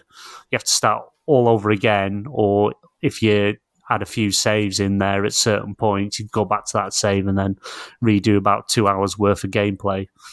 Well, I love it. It's a lot of nostalgia with Blade Runner. Good. Blast from the past for BMG. Oh, yeah. Reminds me when I had hair. Fuck, that's a long time ago then. Yeah. Well, dear listeners, this is now your time to depart, should you wish, if you are departing now. Thank you for listening and goodbye. For anyone else, unfortunately, we are going to speak about the news this week affecting the merger, which obviously doesn't just affect Xbox ABK, it affects Sony and the wider gaming world. And I thought, well, listen, since how big this week was, it was worth having a little chat because it very much looks like the merger's all but done. Yes, there's things that need ironed out. It's not set in stone yet, but just a recap this week. So FTC kind of lost its case to get the injunction. It then lost the appeal. It's now sitting with the Ninth Circuit Court. The CMA have extended their deadline by 6 weeks to consider all facts. And there's also rumours circulating that Xbox may be willing to sell off xCloud in the UK. It's all very fucking messy to get to a point where we all know where things are going to go. And it's now just basically a matter of potentially 6 weeks, but a matter of days could be as well. We are recording this on Friday night. Anything could be different come Monday, Tuesday, Wednesday, Thursday, Friday next week. God knows, because this is obviously a revolving issue. But, I wanted to talk about kind of, listen, what's our thoughts on this week about, obviously, FTC lost a big case. It's looking pretty grim. And then how now does kind of Sony and the kind of gaming market react and kind of what's kind of things going to look like maybe in the short to medium term? And kind of Ash, what was your thoughts kind of with the news this week? Kind of where's your kind of head at the way things are and the way things are going to go? Honestly, well, I don't want to sort of speak like I know or I have any real idea because I'm not into law or anything. But like I've seen people who know this sort of stuff saying that some of the things that have happened since don't normally happen, like the CMA sort of backing down and now they're extending their deadlines and stuff. I think it's going to close. I think the way it's happening, we're a handful of hours away from the injunction running out, like where the cutoff was. The appeal's got to really sort of be granted today, like the appeal on the judge's decision. They already appealed directly to the judge, and she's said no. Yeah. They've applied, obviously, to the other people. I can never remember all the names of all these legal things, and that's Ninth pending. Circuit Court. Yeah. So that's pending. We may hear from them today. We probably, if we don't, we won't hear from them till next week. And I think after tonight, they can basically close officially from tomorrow, or something like that till Monday. The stocks are already being prepared to be removed from the stock markets. I think they'll just go ahead with it and push through. And if the FTC wins this appeal, which I don't think it will, they're then going to have to do an appeal and everything. I think that the FTC, especially when Lena Khan was getting absolutely roasted by like everyone who she had that meeting with, like the senates and stuff like that, I think it was, and stuff. Yeah. They did not like her. They grilled her and were like, why are you even bothering with this appeal? You ain't going to win, basically. The CMA is the odd outlier here. We are British. We like to dig our feet in and like plant our flag on hills where we really shouldn't, and whether we're going to win or not, we're going to say we're right. We are stubborn. That's the thing. There's rumours of a divestiture, like a small one, which has got to be related to cloud. Does that mean they're going to not have cloud in the UK or something? Doesn't make sense because then the consumer gets shafted, which is then the opposite of what the CMA is supposed to stand for. It's all confusing, but I feel like within the next week, we're going to know either way. And I honestly think they're going to just Billy Big Balls it and close it and be like, everyone else has said yes, the US has lost, so that's a yes. There's only you, CMA, and we're closing whether you like it or not. Come to the table and let's sort it. But it does seem like they're willing to talk. It does seem like they weren't, but literally it was like 20 minutes or an hour or so after the FTC decision, they were suddenly like, yeah, we're coming back to the table. We've put this appeal. We've asked us and Microsoft and Activision have all written to the appeals court to put that appeal on hold while we work it out like grown-ups, and that's where we stand. And I think it's going to go through. I feel like the end is in sight. Obviously, it could all go wrong. The appeal thing could go through any second now and throw this all out of whack, and then the CMA might grow like their stubborn bollocks again and go, no, that's it, we'll take you on again. We don't know, but I feel like if this FTC thing doesn't get appealed, like they don't get it, they can't block it in time, I think Microsoft and Activision want to close this as soon as possible. The cut-off is, I think the 18th was the cut-off, or 17th or 18th for their something contract. Like that, start of the week. So it's $3 billion, Otherwise, like, Microsoft don't want to pay $3 billion to Activision extra. I think they'll close it and they'll be like, CMA will deal with you and the UK side afterwards. But I'm not a lawyer. I don't work in that. But to me, that makes sense. If everywhere else says yes and one says no, you go with the majority and then you deal with the little issue in the middle. And the CMA technically can't stop them closing. They can just fine them out the arse, basically, for it and be like, naughty person, naughty Microsoft. We said we weren't happy with this, but you've done it anyway. And they slap them on the wrist. So yes, they can't. Yeah, because they can't stop US companies. They can just obviously effectively restrict their trading here. That's what the CMA look after. It's funny though that obviously that you class them as stubborn, because one of the things regarding the CMA is that I've given them credit for is, I don't see it as stubborn. I've always seen it as them sticking to their guns and that they believe in what they're saying. And I've said this before. We won't know if the CMA was correct until probably the end of the next generation. So we'll call that, for argument's sake, we'll say 2035. That's when we'll be able to look back and say, fuck, the CMA were right. Because obviously it is too early to tell. That's the whole point of the cloud, and that's the whole point of the argument about this emerging market. This point they kept making, but I completely see the point they're making, because they've looked at Netflix, they've looked at the way physical media went to movies and TV shows. They looked at music and they look look how the market's gone. And they've gone, there's no reason this won't happen here. Hang on, we need to put the brakes on before it all needs regulated, They didn't, though. They also didn't take into account that Amazon launched their cloud in the UK for every single Prime subscriber, technically, which makes it a much bigger player base and sort of... Technically, Amazon is now the big Billy Boy, big balls in cloud gaming in the UK, because... They've basically said, if you've got a Prime subscription, you can play Luna.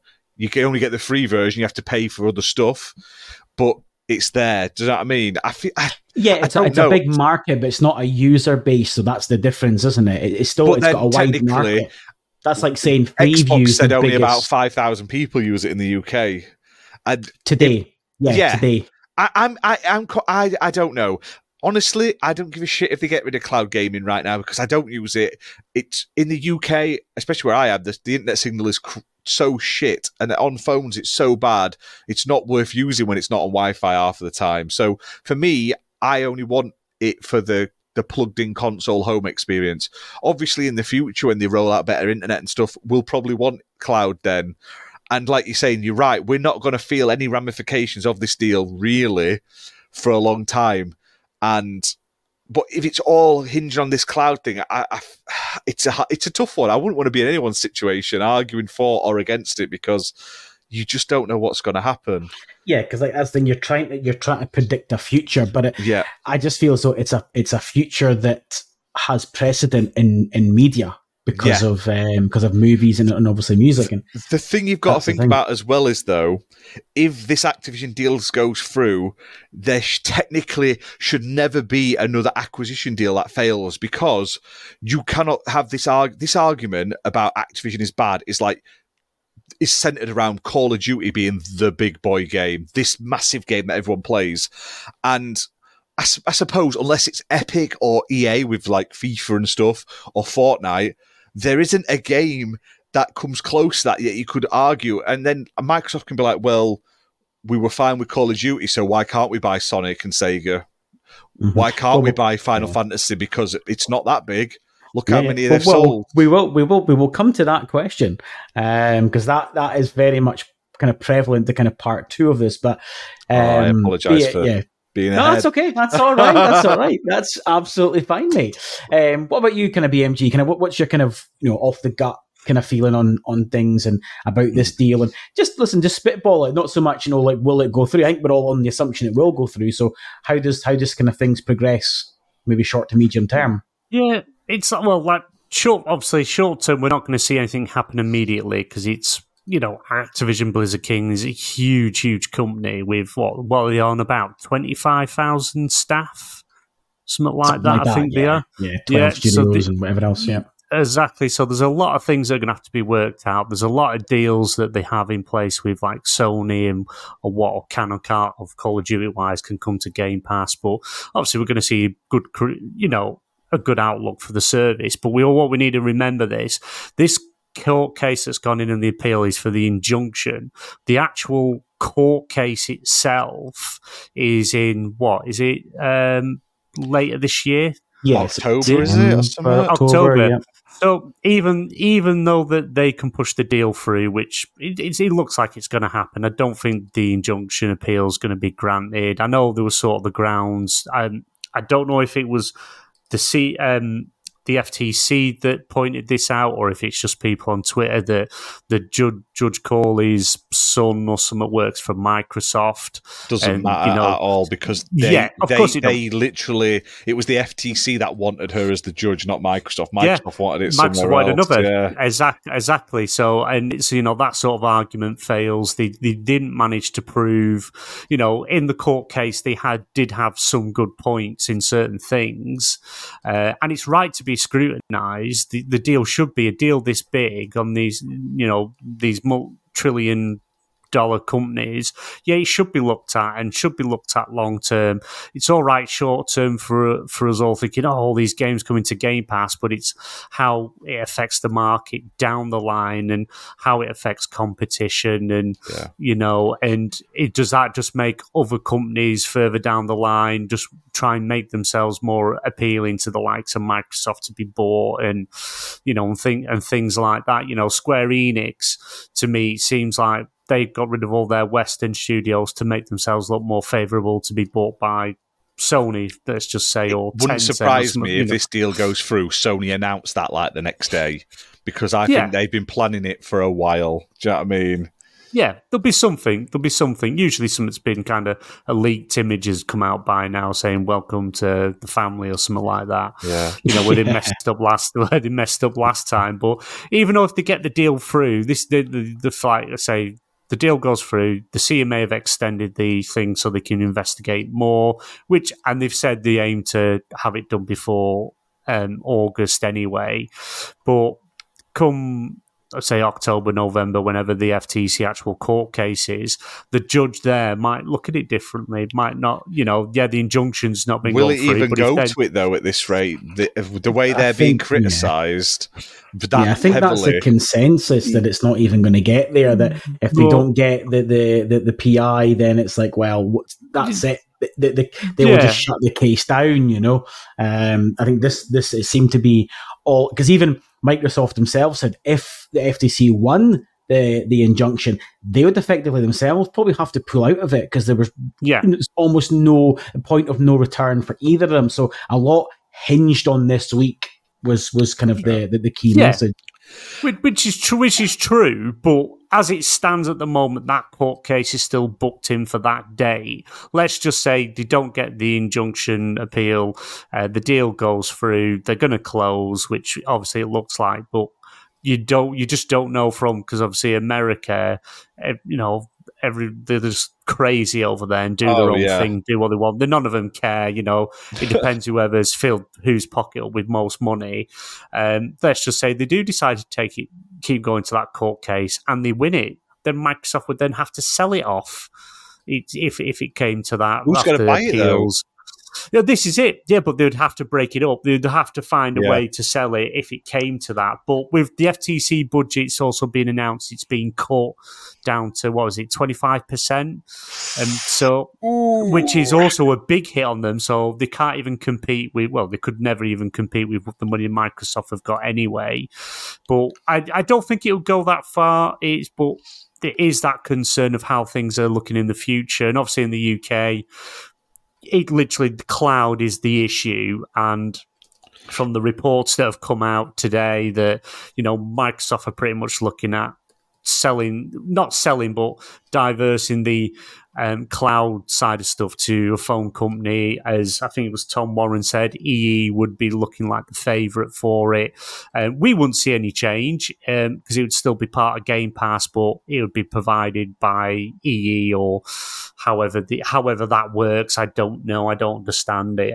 I'm still amazed that I can send a message and it goes up to a satellite and goes to someone else's phone. Still amazing to me. It baffles me. I think the FTC focused on the wrong thing. They went too hard on the fucking Jim Ryan testimony and the poor PlayStation players. When if they'd have gone more in on the cloud, they might have had some kind like that argument that there's so many unknowns. There's an argument to be had in one way or another. Yeah, and whether it would have stopped the deal, I don't know, but no.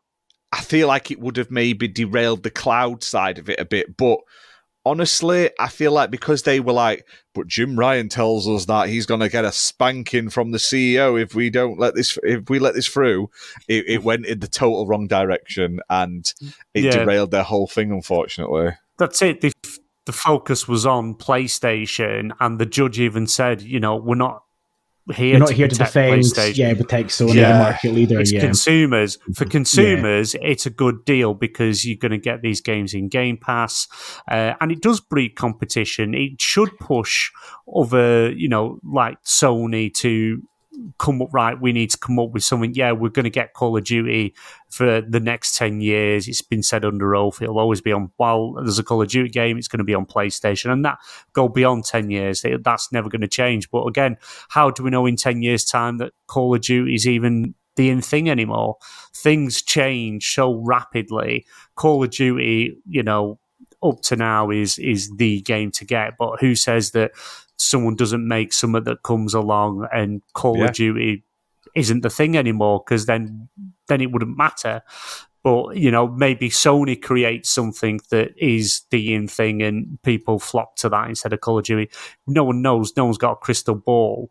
Yeah. But whereas the technology's only going to get better and better as time goes on, and and that is the main issue, is the cloud side of things, because at the end of the day, whether Activision's independent or owned by Microsoft, PlayStation is still going to have their studios making amazing games, acquiring more studios to push on the live service side of stuff, because live service seems to be what everything is these days now, and that's where it all lies, is cloud. Cloud's the issue of where it's going to be down the line, and how other cloud businesses and companies and game companies are going to compete in that market against Microsoft. But Microsoft are also putting these deals in place to bring all their games to all these other services, a part of the services, because they make money. The cloud businesses are going to make money as well. But it's hard to tell. I know that's the point of a regulator, is to speculate on how it could affect down the line. But I'd like to say cloud in the UK is just so small. Even with what Amazon's got, it's not a big thing, because internet is not good at all.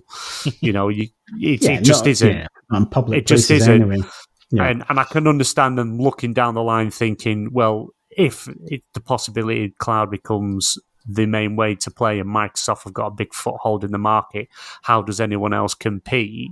I can understand it from that point of view. And the option they're offering is, look, well, okay, then this may, we assume that it's been offered from leaked reports that we will hand the cloud side of stuff over to someone else in the UK to deal with. The Verge or whatever announced that didn't say it was anything to do with the cloud. This is just what we're assuming. There's been no physical evidence provided to anyone publicly what it's going to be. It might not be anything. When you think divestiture, it could be something literally that we've just not even thought of, basically. Do you know what I mean? So the sort of big question as well is, and I hate having this conversation, because I don't agree with any of these takeovers. as someone that's pretty anti-capitalist, I don't like any of them, and I hate this idea of this buying war. But it's inevitable, and it's going to happen, and this deal is the one that's going to fund it all. So not fund it all, it's going to kickstart it all. It's basically like a starter pistol that's going to start this buying war of companies. Do you think Sony start getting the checkbook out, and where do they go? I feel they've already got the checkbook out. They've been doing it for the last about Bungie. I don't think no, and sorry, in terms of buying over publishers, obviously they've got this money set aside that they've said is for acquisitions, albeit that money's for the wider Sony. They didn't say it's PlayStation acquisitions; it was a wider Sony acquisitions. I think it could be either Square. Mm-hmm. Or you may be looking at Ubisoft or something like that. Yeah. Maybe EA, because EA were open for business. They weren't rumoured to be sold to Amazon. And they couldn't afford EA.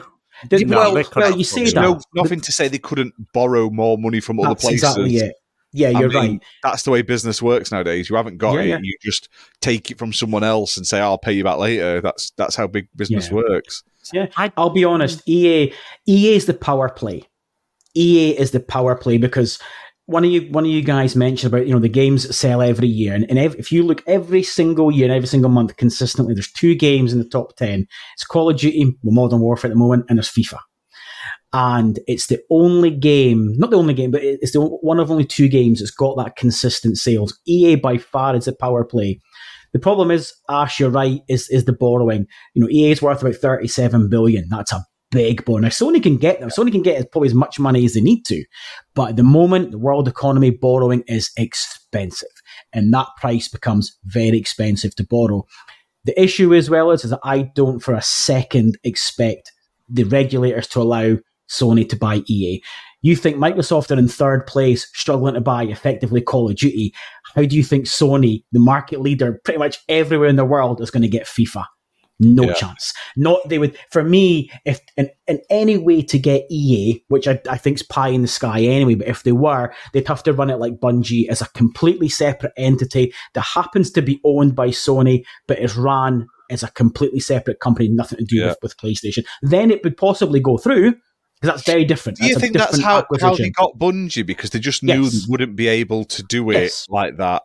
Because the Bungie deal was scrutinised, but the minute they realised, well, at the end of the day, who owns it's irrelevant. It's not being run under Sony. You and I could have bought Bungie if we had the money. The ownership didn't really matter. It was how it was being integrated into Sony, and it's literally a company that sits to the side of it that's irrelevant to the day-to-day business. And I think that's the only way the EA thing would work. The difference with Microsoft is that ABK is coming under the Xbox banner. It's not coming under the Microsoft banner. Yeah, exactly. But I still think Square is a good play.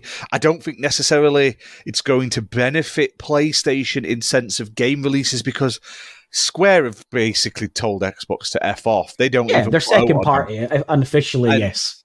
But what I do think Square would be great for is PS Plus, because you would get that amazing back catalogue all on PS Plus, and there's a lot of great Square back catalogue. I mean, yes, a good chunk of modern Square is a bit iffy. We're looking at you, Foam Stars. Do you know what I mean? But by the way, just off topic, see that Foam Stars? See the people that played the previews? They were raving about it. It looks horrendous, but the previews were positive as fuck. I don't know who they're paying, who's being paid to play it, but someone obviously is. So, but I agree. But I just feel like that would be a great for them. But I don't see them picking anyone else like Sega. But Sega are now really in deep with Microsoft. Did you ever think? I mean, ignore obviously how close they were when the original Xbox launched, because that was basically the spiritual successor to the Dreamcast. It felt like when the OG Xbox launched, and they should never have turned down that opportunity to get the Dreamcast game back catalogue on the OG Xbox at the time. It was I get why they did it business wise, but I also think in the long run they've shot themselves there. But did you ever think we'd be getting all these day one Sega games, Persona games, Yakuza games, day one on a Microsoft console, Game Pass service? You would never thought of that. And there's clearly a very deep connection. They're working on this mega ultimate super game thing project with Microsoft. They have nothing but positives to say about each other. Yep. I don't think they would sell to anyone but Microsoft. I don't think now. Maybe Nintendo, but I don't think Nintendo need them. Nintendo are in this weird thing where they don't need to buy studios. They might just buy a couple of support studios to help them pump out more Zelda and Kirby and stuff. But literally, Nintendo could run for another couple of gens without having to think about or do anything different. And they just do direct shapes, just rehashing the same stuff. But I got hyped for... But what I was saying is like, the only person other than Microsoft might be Nintendo that would pick up Sega. And even then, Nintendo don't need them. And Nintendo could rehash what they're doing right now for another 2 or 3 gens and feel no real repercussions. If they bring out a Switch 2 that is basically rumoured to be like PS4 powered, the Xbox One, PS4 sort of capabilities, they're good to go. People will flock to it, and then they can just remaster all the Switch games and re-release them with like nice 60 FPS frame rates, nice resolutions, better textures. They're golden. And like I like I say, the only thing that makes sense to me is maybe Ubisoft or EA or Square, but I don't think EA. I think EA's out of it. But all these people going, they're going to get Take-Two. They are not getting Take-Two. You've got no chance. If Call of Duty is getting blocked and all causing this ooh-ah, Grand Theft Auto is not going anywhere, is it? Yeah, no chance. Yeah. So I mean, I don't know. Yeah, I was going to say the Sega one. The thing is that none of us know, but there's rules in Japan about the purchasing of companies, not just within Japan, but also especially with external companies buying their companies. And I don't even know if the Japanese regulators would allow it, because I don't even know if Sony could, because like things like Capcom, Konami, even Koei Tecmo. People forget about Koei Tecmo. They're ones that would fit Sony's mold well. But again, people keep saying, but the Japanese regulators might not even allow it anyway. Because if you think about Capcom, right? Capcom were on their arse 10 years ago. Maybe not even 10. And they turned it around, didn't they? Yeah, but I just feel so if Sony were going to buy Capcom, they'd have done it when they were cheap. Not when they're worth, Capcom are worth $8 billion today. They were half that before. They'd have done it by now. You're right about Ubisoft. Ubisoft is literally the perfect fit for Sony, because you've got Assassin's Creed, not just the back catalogue, but future games, which are traditional Sony games, that third-person action-adventure. They've got X-Defiant in development, which ticks a box for a first-person shooter, game as a service, and the feedback for it is very, very good. And then obviously you've then got Studio Montreal, isn't it? Studio Montreal that do Division. The Division itself is in a really good place. The issue with Ubisoft is Tencent. So last year, Tencent bought 49% of the Guillemot family, which gave them 9.9% ownership of Ubisoft. Now, Tencent did that for a reason. They're not going to want just to let Ubisoft go. Tencent have got a lot more money than Sony have. They're clearly in it for the long term. Tencent can't freely buy any more Ubisoft shares for 8 years, another 7.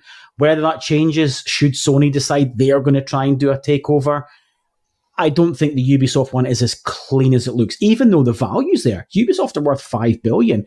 If you think about other values, that seems like cheap money, and it falls within what Sony's budget is for what this money they've left for acquisitions. But I think that the Tencent thing could be problematic, because again, Tencent overpaid for that 10% share. They paid well into market value and above. So they didn't do that. They didn't do that to relinquish the company for nothing. Yeah, they're going to want some money, aren't they? Oh, fuck, guy. They're shrewd fuckers. And again, there's potentially, obviously, politics there, China, Japan, maybe, but I don't know if Ubisoft is as clean, even though it is a perfect fit for Sony. Yeah. I think Sony should keep doing what they're doing, where they've been buying off different studios, smaller studios, that really help them, like the one that does PC gaming is going to pay off massively. They want to get a couple more PC studios to really ramp up that sort of side. They want to do some more mobile, maybe some more support studios, because clearly, like Last of Us 2 and that, had a lot of like grind, didn't it? It had so much at the end. Let's relieve them with having maybe some extra support teams in the company and stuff, and keep doing what makes Sony great.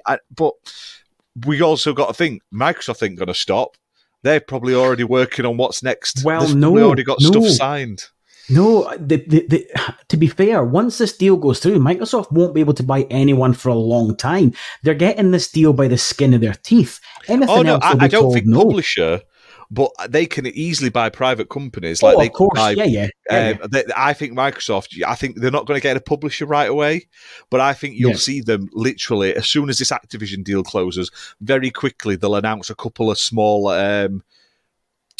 acquisitions, sort of like, what's that one that helps with Halo? That's basically making Halo now. Oh yeah, I know what you mean. Yeah. Them, they'll probably they'll do what Sony's done. Sony's bought loads and loads of studios. I think Xbox will do the same, and that's what they're going to do. And then in a year or two's time, they'll start hunting down a publisher. But I don't think. I think if Xbox bought Sega, I think it would be separate. I think Sega would be left officially as Sega. It would be like there'd be Xbox, there'd be Sega, there'd be Microsoft. It would all be separate. And I think that's how they would work a way around the Japanese regulator by saying basically, we own them, but they are 100% sort of like autonomous, even though they never will. They say they're autonomous, but they never are, because then they're going to be doing everything will be on Game Pass and all that sort of shit. But you know what I mean. There'll be a way to do it. But I think if Xbox buys another publisher, and they might not, they might be absolutely fine with Activision.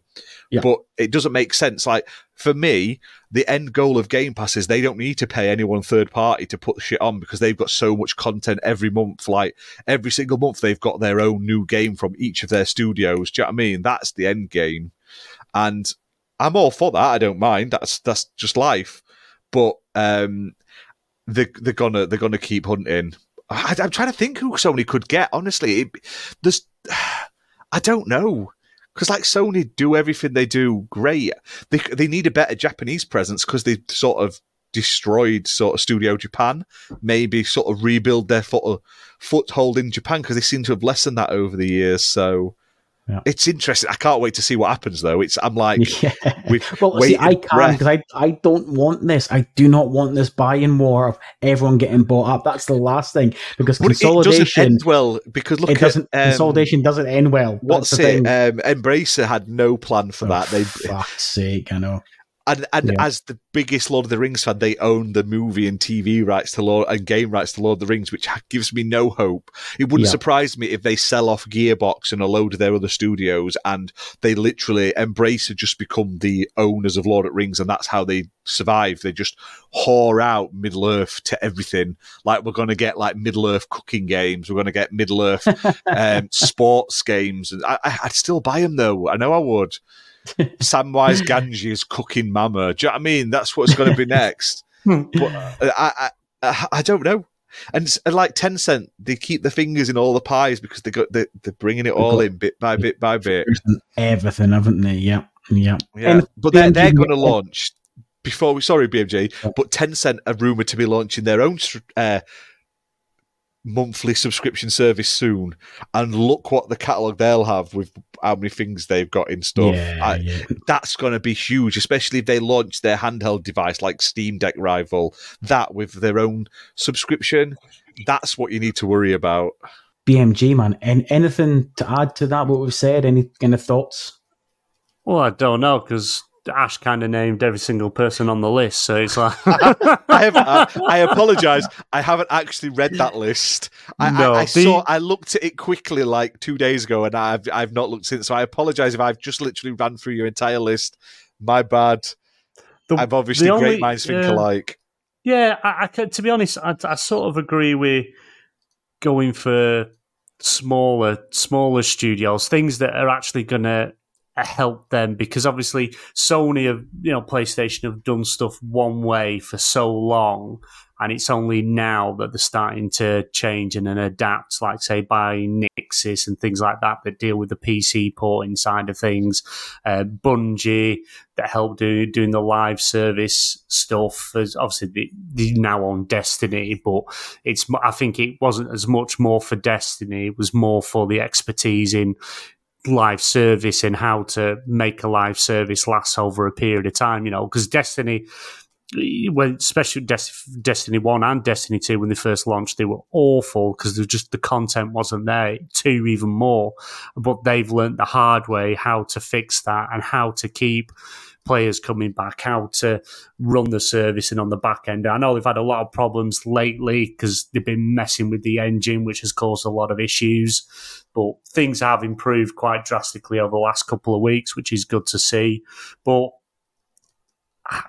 I think they're going to keep doing the money hatting, mainly keeping games off other subscription services, maybe just get them for their own subscription service and exclusive to their console for that year, because it's always worked and it always seems to work.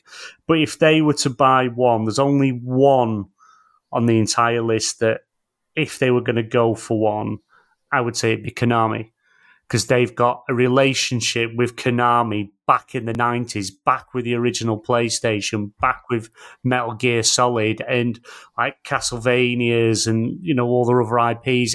They've always had, because Sony tends to go for when they're making an acquisition for someone they've built like an organic relationship with, they've made something for them, or they've seen how the games have done and how well they've worked with them. But if there was going to be any, the only one that I would say would be realistic would be Konami. Because what if you got it down here is 7 billion? Yeah, I think, that's fair. They could get the other capital for that. And not only obviously the back catalogue, but all the games that they're currently working on and making. And you could make the Metal Gear Solid franchise exclusive, or obviously all the new games going forward, because obviously the other ones are now cross-platform, or will be soon when the volume collection, Metal Gear Solid collection volume 1 comes out soon. But yeah, I'd realistically say that would be because they've got that organic growth with them. They've got that relationship back from the original PlayStation. They've had many deals in place where they've both made a lot of money and a lot of profits. And to me, that's the only one that I would say. I couldn't, I think the others are way outreach. They wouldn't go for CD Projekt Red because I think that relationship's very sour at the moment because Sony was pulled them off the store. Yeah. Which I don't think CD Projekt would help them that much though, because no, I don't. They don't pump out enough content to warrant a purchase. No. And it, like I say, yeah, you've got Witcher, but you've only got Witcher 3 that was fantastic, and then Cyberpunk is a good game, but it's soured, isn't it? It's been stained. Like From Software would be a perfect buy for PlayStation. Like, let's pump out more Souls-like games. Do you know what I mean? On our system, I feel like even Platinum, those sort of companies would work wonders with PlayStation. FromSoft's a tough one because obviously the parent company Kagawa, they're worth I think the best part of $5 billion. Again, you've got a 10% ownership with Tencent there and stuff. Yeah, exactly. It's not to say that Kagawa wouldn't sell From Software, because obviously Sony themselves have shares in Kagawa. So it's not impossible, but again, it's maybe a little bit messier. Konami could be a very clean one, and Konami famously make more money from pachinko than games. Yeah. So Konami selling because again, you'd only need to really buy Konami's IP. You probably wouldn't even need to buy Konami as a company. Well, they don't have many developers, do they? Really, they don't have a lot of teams. No, they don't. No. So that's it. I mean, Konami's market value is probably fucking pachinko. And they could sell it, but allow them to have permanent, perpetual rights to pachinko machines of all their IPs. Yeah, exactly. You would just go for that side of the business because, Konami, they're into all these day spas, gyms, as well as pachinko machines. They're quite diverse in that sense, but the gaming division, they've only literally recently started putting a bit more into games, but it's not so much making a new game, it's bringing back older games. Yes. Maybe that's just to test the waters. If Metal Gear does well, do they then make a new full-on Metal Gear game? But who do they get to do it? Because they've literally, the whole gaming division just went and they've only got a handful, small team that are, sort of making these games playable on modern consoles. So I think they would be the easiest one, because if Sony came in and said, look, keep your name, we'll buy all your IPs off you, or we'll take because they actually have opened up a gaming division, haven't they, in Japan, Konami, recently, maybe a month or two ago. They've got to do it quick, though, because otherwise they're going to fall into the same thing as Capcom, because Konami are like on the cusp of having a resurgence. If Silent Hill 2 is good, if these Metal Gear collections and these Castlevania collections are good, they're going to shoot the other way, and then the cost higher. They may not want to sell them because now they're on an upsurge on their own. So if Sony are going to make a move, they're going to have to really... I don't know if they would, because, like Castlevania is such a famous, popular IP, and anytime a Castlevania game or the TV show drops, it's getting eaten up left, right, and centre, and they still did away with it. Metal Gear Solid 5, well, the game wasn't even finished because obviously everything that was going on, and it's still one of the best selling Metal Gear games because it was Metal Gear Solid, and they still closed all the division and kind of came away and slowly, testing the water again. So I'm not saying it's going to completely do it, but you just never know. One great game can change everything. Yeah. And for the first time in a long time, probably they probably would. They would take if Sony came in and offered them, quite a reasonable price above the share price, and just say, look, all we want is your gaming division. We'll even change the name to Konami Games or Konami Game Studios, or completely rename it. Because they've literally got X amount of staff now in this new gaming division they've opened. So you just take them in. It's another studio that you've got in Japan. After so it's. I think they would go down that route. I think Konami is probably the easiest one for them to get, because Square's all over the place. Your Final Fantasy is a hit, but half the other stuff they make is just dog turd, and it isn't doing well. Look at Forspoken. It's not a good game. Look at Avengers. I take umbrage with that. I take umbrage with that. Forspoken is not as bad people make out. It's actually but it's it's how many people are talking about it today? Oh, listen, I appreciate that, but I just thought just took umbrage with that. I'm it's like Forspoken's all right. Like a fart in the wind. It was here for a minute and then it's gone. But it could have been. It looks good. It just seems like they half-arsed it instead of it had potential and the stuff they could have done, but it just didn't seem to sit right with Western audiences. I don't know the reception wise, in Japan, China, and other places, but like Western side of stuff, it just didn't do well. But that's what I mean. They're very hit and miss. They've got a gold mine with Final Fantasy. Anything they release Final Fantasy, it sells like hotcakes. But it just, Guardians of the Galaxy was such a really, really good licensed IP game. It's really, really good. I really enjoyed that game, and they did literally nothing for marketing because they just thought, well, it's going to be like Avengers. No one's going to care, so why should we care? And it's probably one of the better games I think they've ever made. But you'll never see another one again. It just won't happen. But no, I think Square would be a bad route to go because it's just too hit and miss, and because Sony doesn't have that bank balance like the likes of Microsoft has. They buy that and it becomes a bad investment. They're going to hemorrhage money, and that's always going to lead to layoffs or studio closures.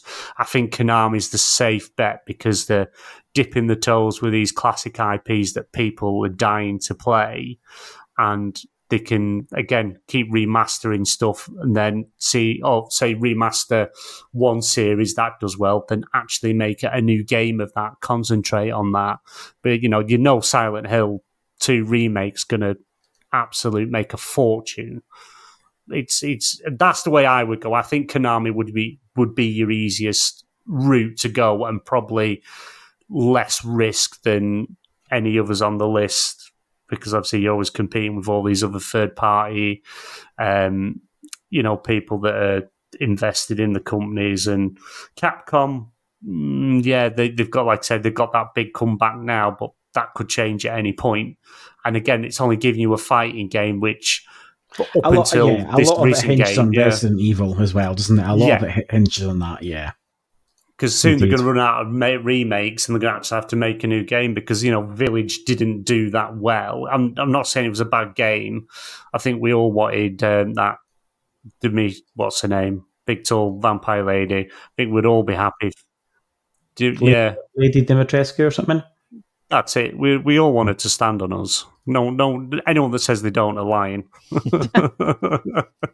But Capcom again, it's going to be that hit and miss, because all it takes is one of them to not do well, and then it throws it all into question. Whereas Konami, I think, is the safest bet out of them all. Guys, any closing comments? Any closing thoughts? Anything to add? If not, you can get the fuck out of here. We made it. Love you, Jim Ryan. We've put the gaming world to rights again. We did it. Yeah. If we have nothing further to say, BMG and then Ash, see us out with your socials and whatever else, and we can get the fuck out of here. Go on, BMG, you can go first. Oh, beauty before age. I like it. Baldness before hair. Nice.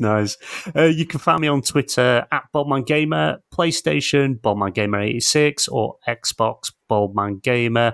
Also part of the XPN network. You can find me on the PSN Party Podcasts on Tuesdays, 8:30 p.m. BST.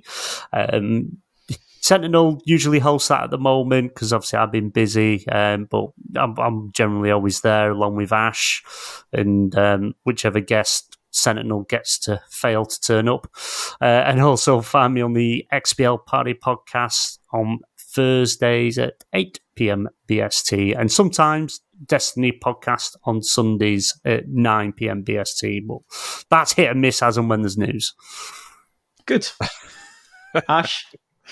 Yeah, you can find me obviously on the XPN network. I run all the socials, so it's at XPN network pretty much everywhere. You've got your Twitter, your YouTube, your Threads, your TikTok now. Even on TikTok, I mean, it's the grind, in it, guys. And you can also add me on Twitter personally. I'm _Ghostbuster with a 0 instead of an O. And I'm not really on any other social media, but I'm happy to chat, shoot the shit and stuff like that. And you can find me occasionally on the podcast through the week, like BMG said, so I'll not repeat them. And I do like tons of daily review videos, news, live streams, all sorts of stuff. I'm like pumping it out on the XPN network. So if you're into your gaming stuff and your stuff like that, check it out. And I also write reviews and news articles for the XPN network website. Fab. Busy men. Look at that. And for me and for everyone, listen, thank you all for listening. If you did duck out before the boring merger talk, then, well, you maybe missed a good discussion, but anyone who stuck around, thank you for doing so. I am Donnie. This is Pure Dead PlayStation. I'm bringing you this podcast every 2 weeks. As usual, Pure Dead Gaming will be live with you every Thursday at 3 p.m. The weekly podcast doesn't change. They just decided that, you know what, the main podcast wasn't pony enough. Let's give Donnie his own one. You can get me on socials, Twitter, and now Threads at Donnie's Z Tweets, Donnie's Tweets. And I'm even that name on Threads for some strange fucking reason, even though it's Threads and not Twitter. But anyway, on that happy note, thank you very much for listening. Gentlemen, thank you for joining me, and goodbye. Bonjour.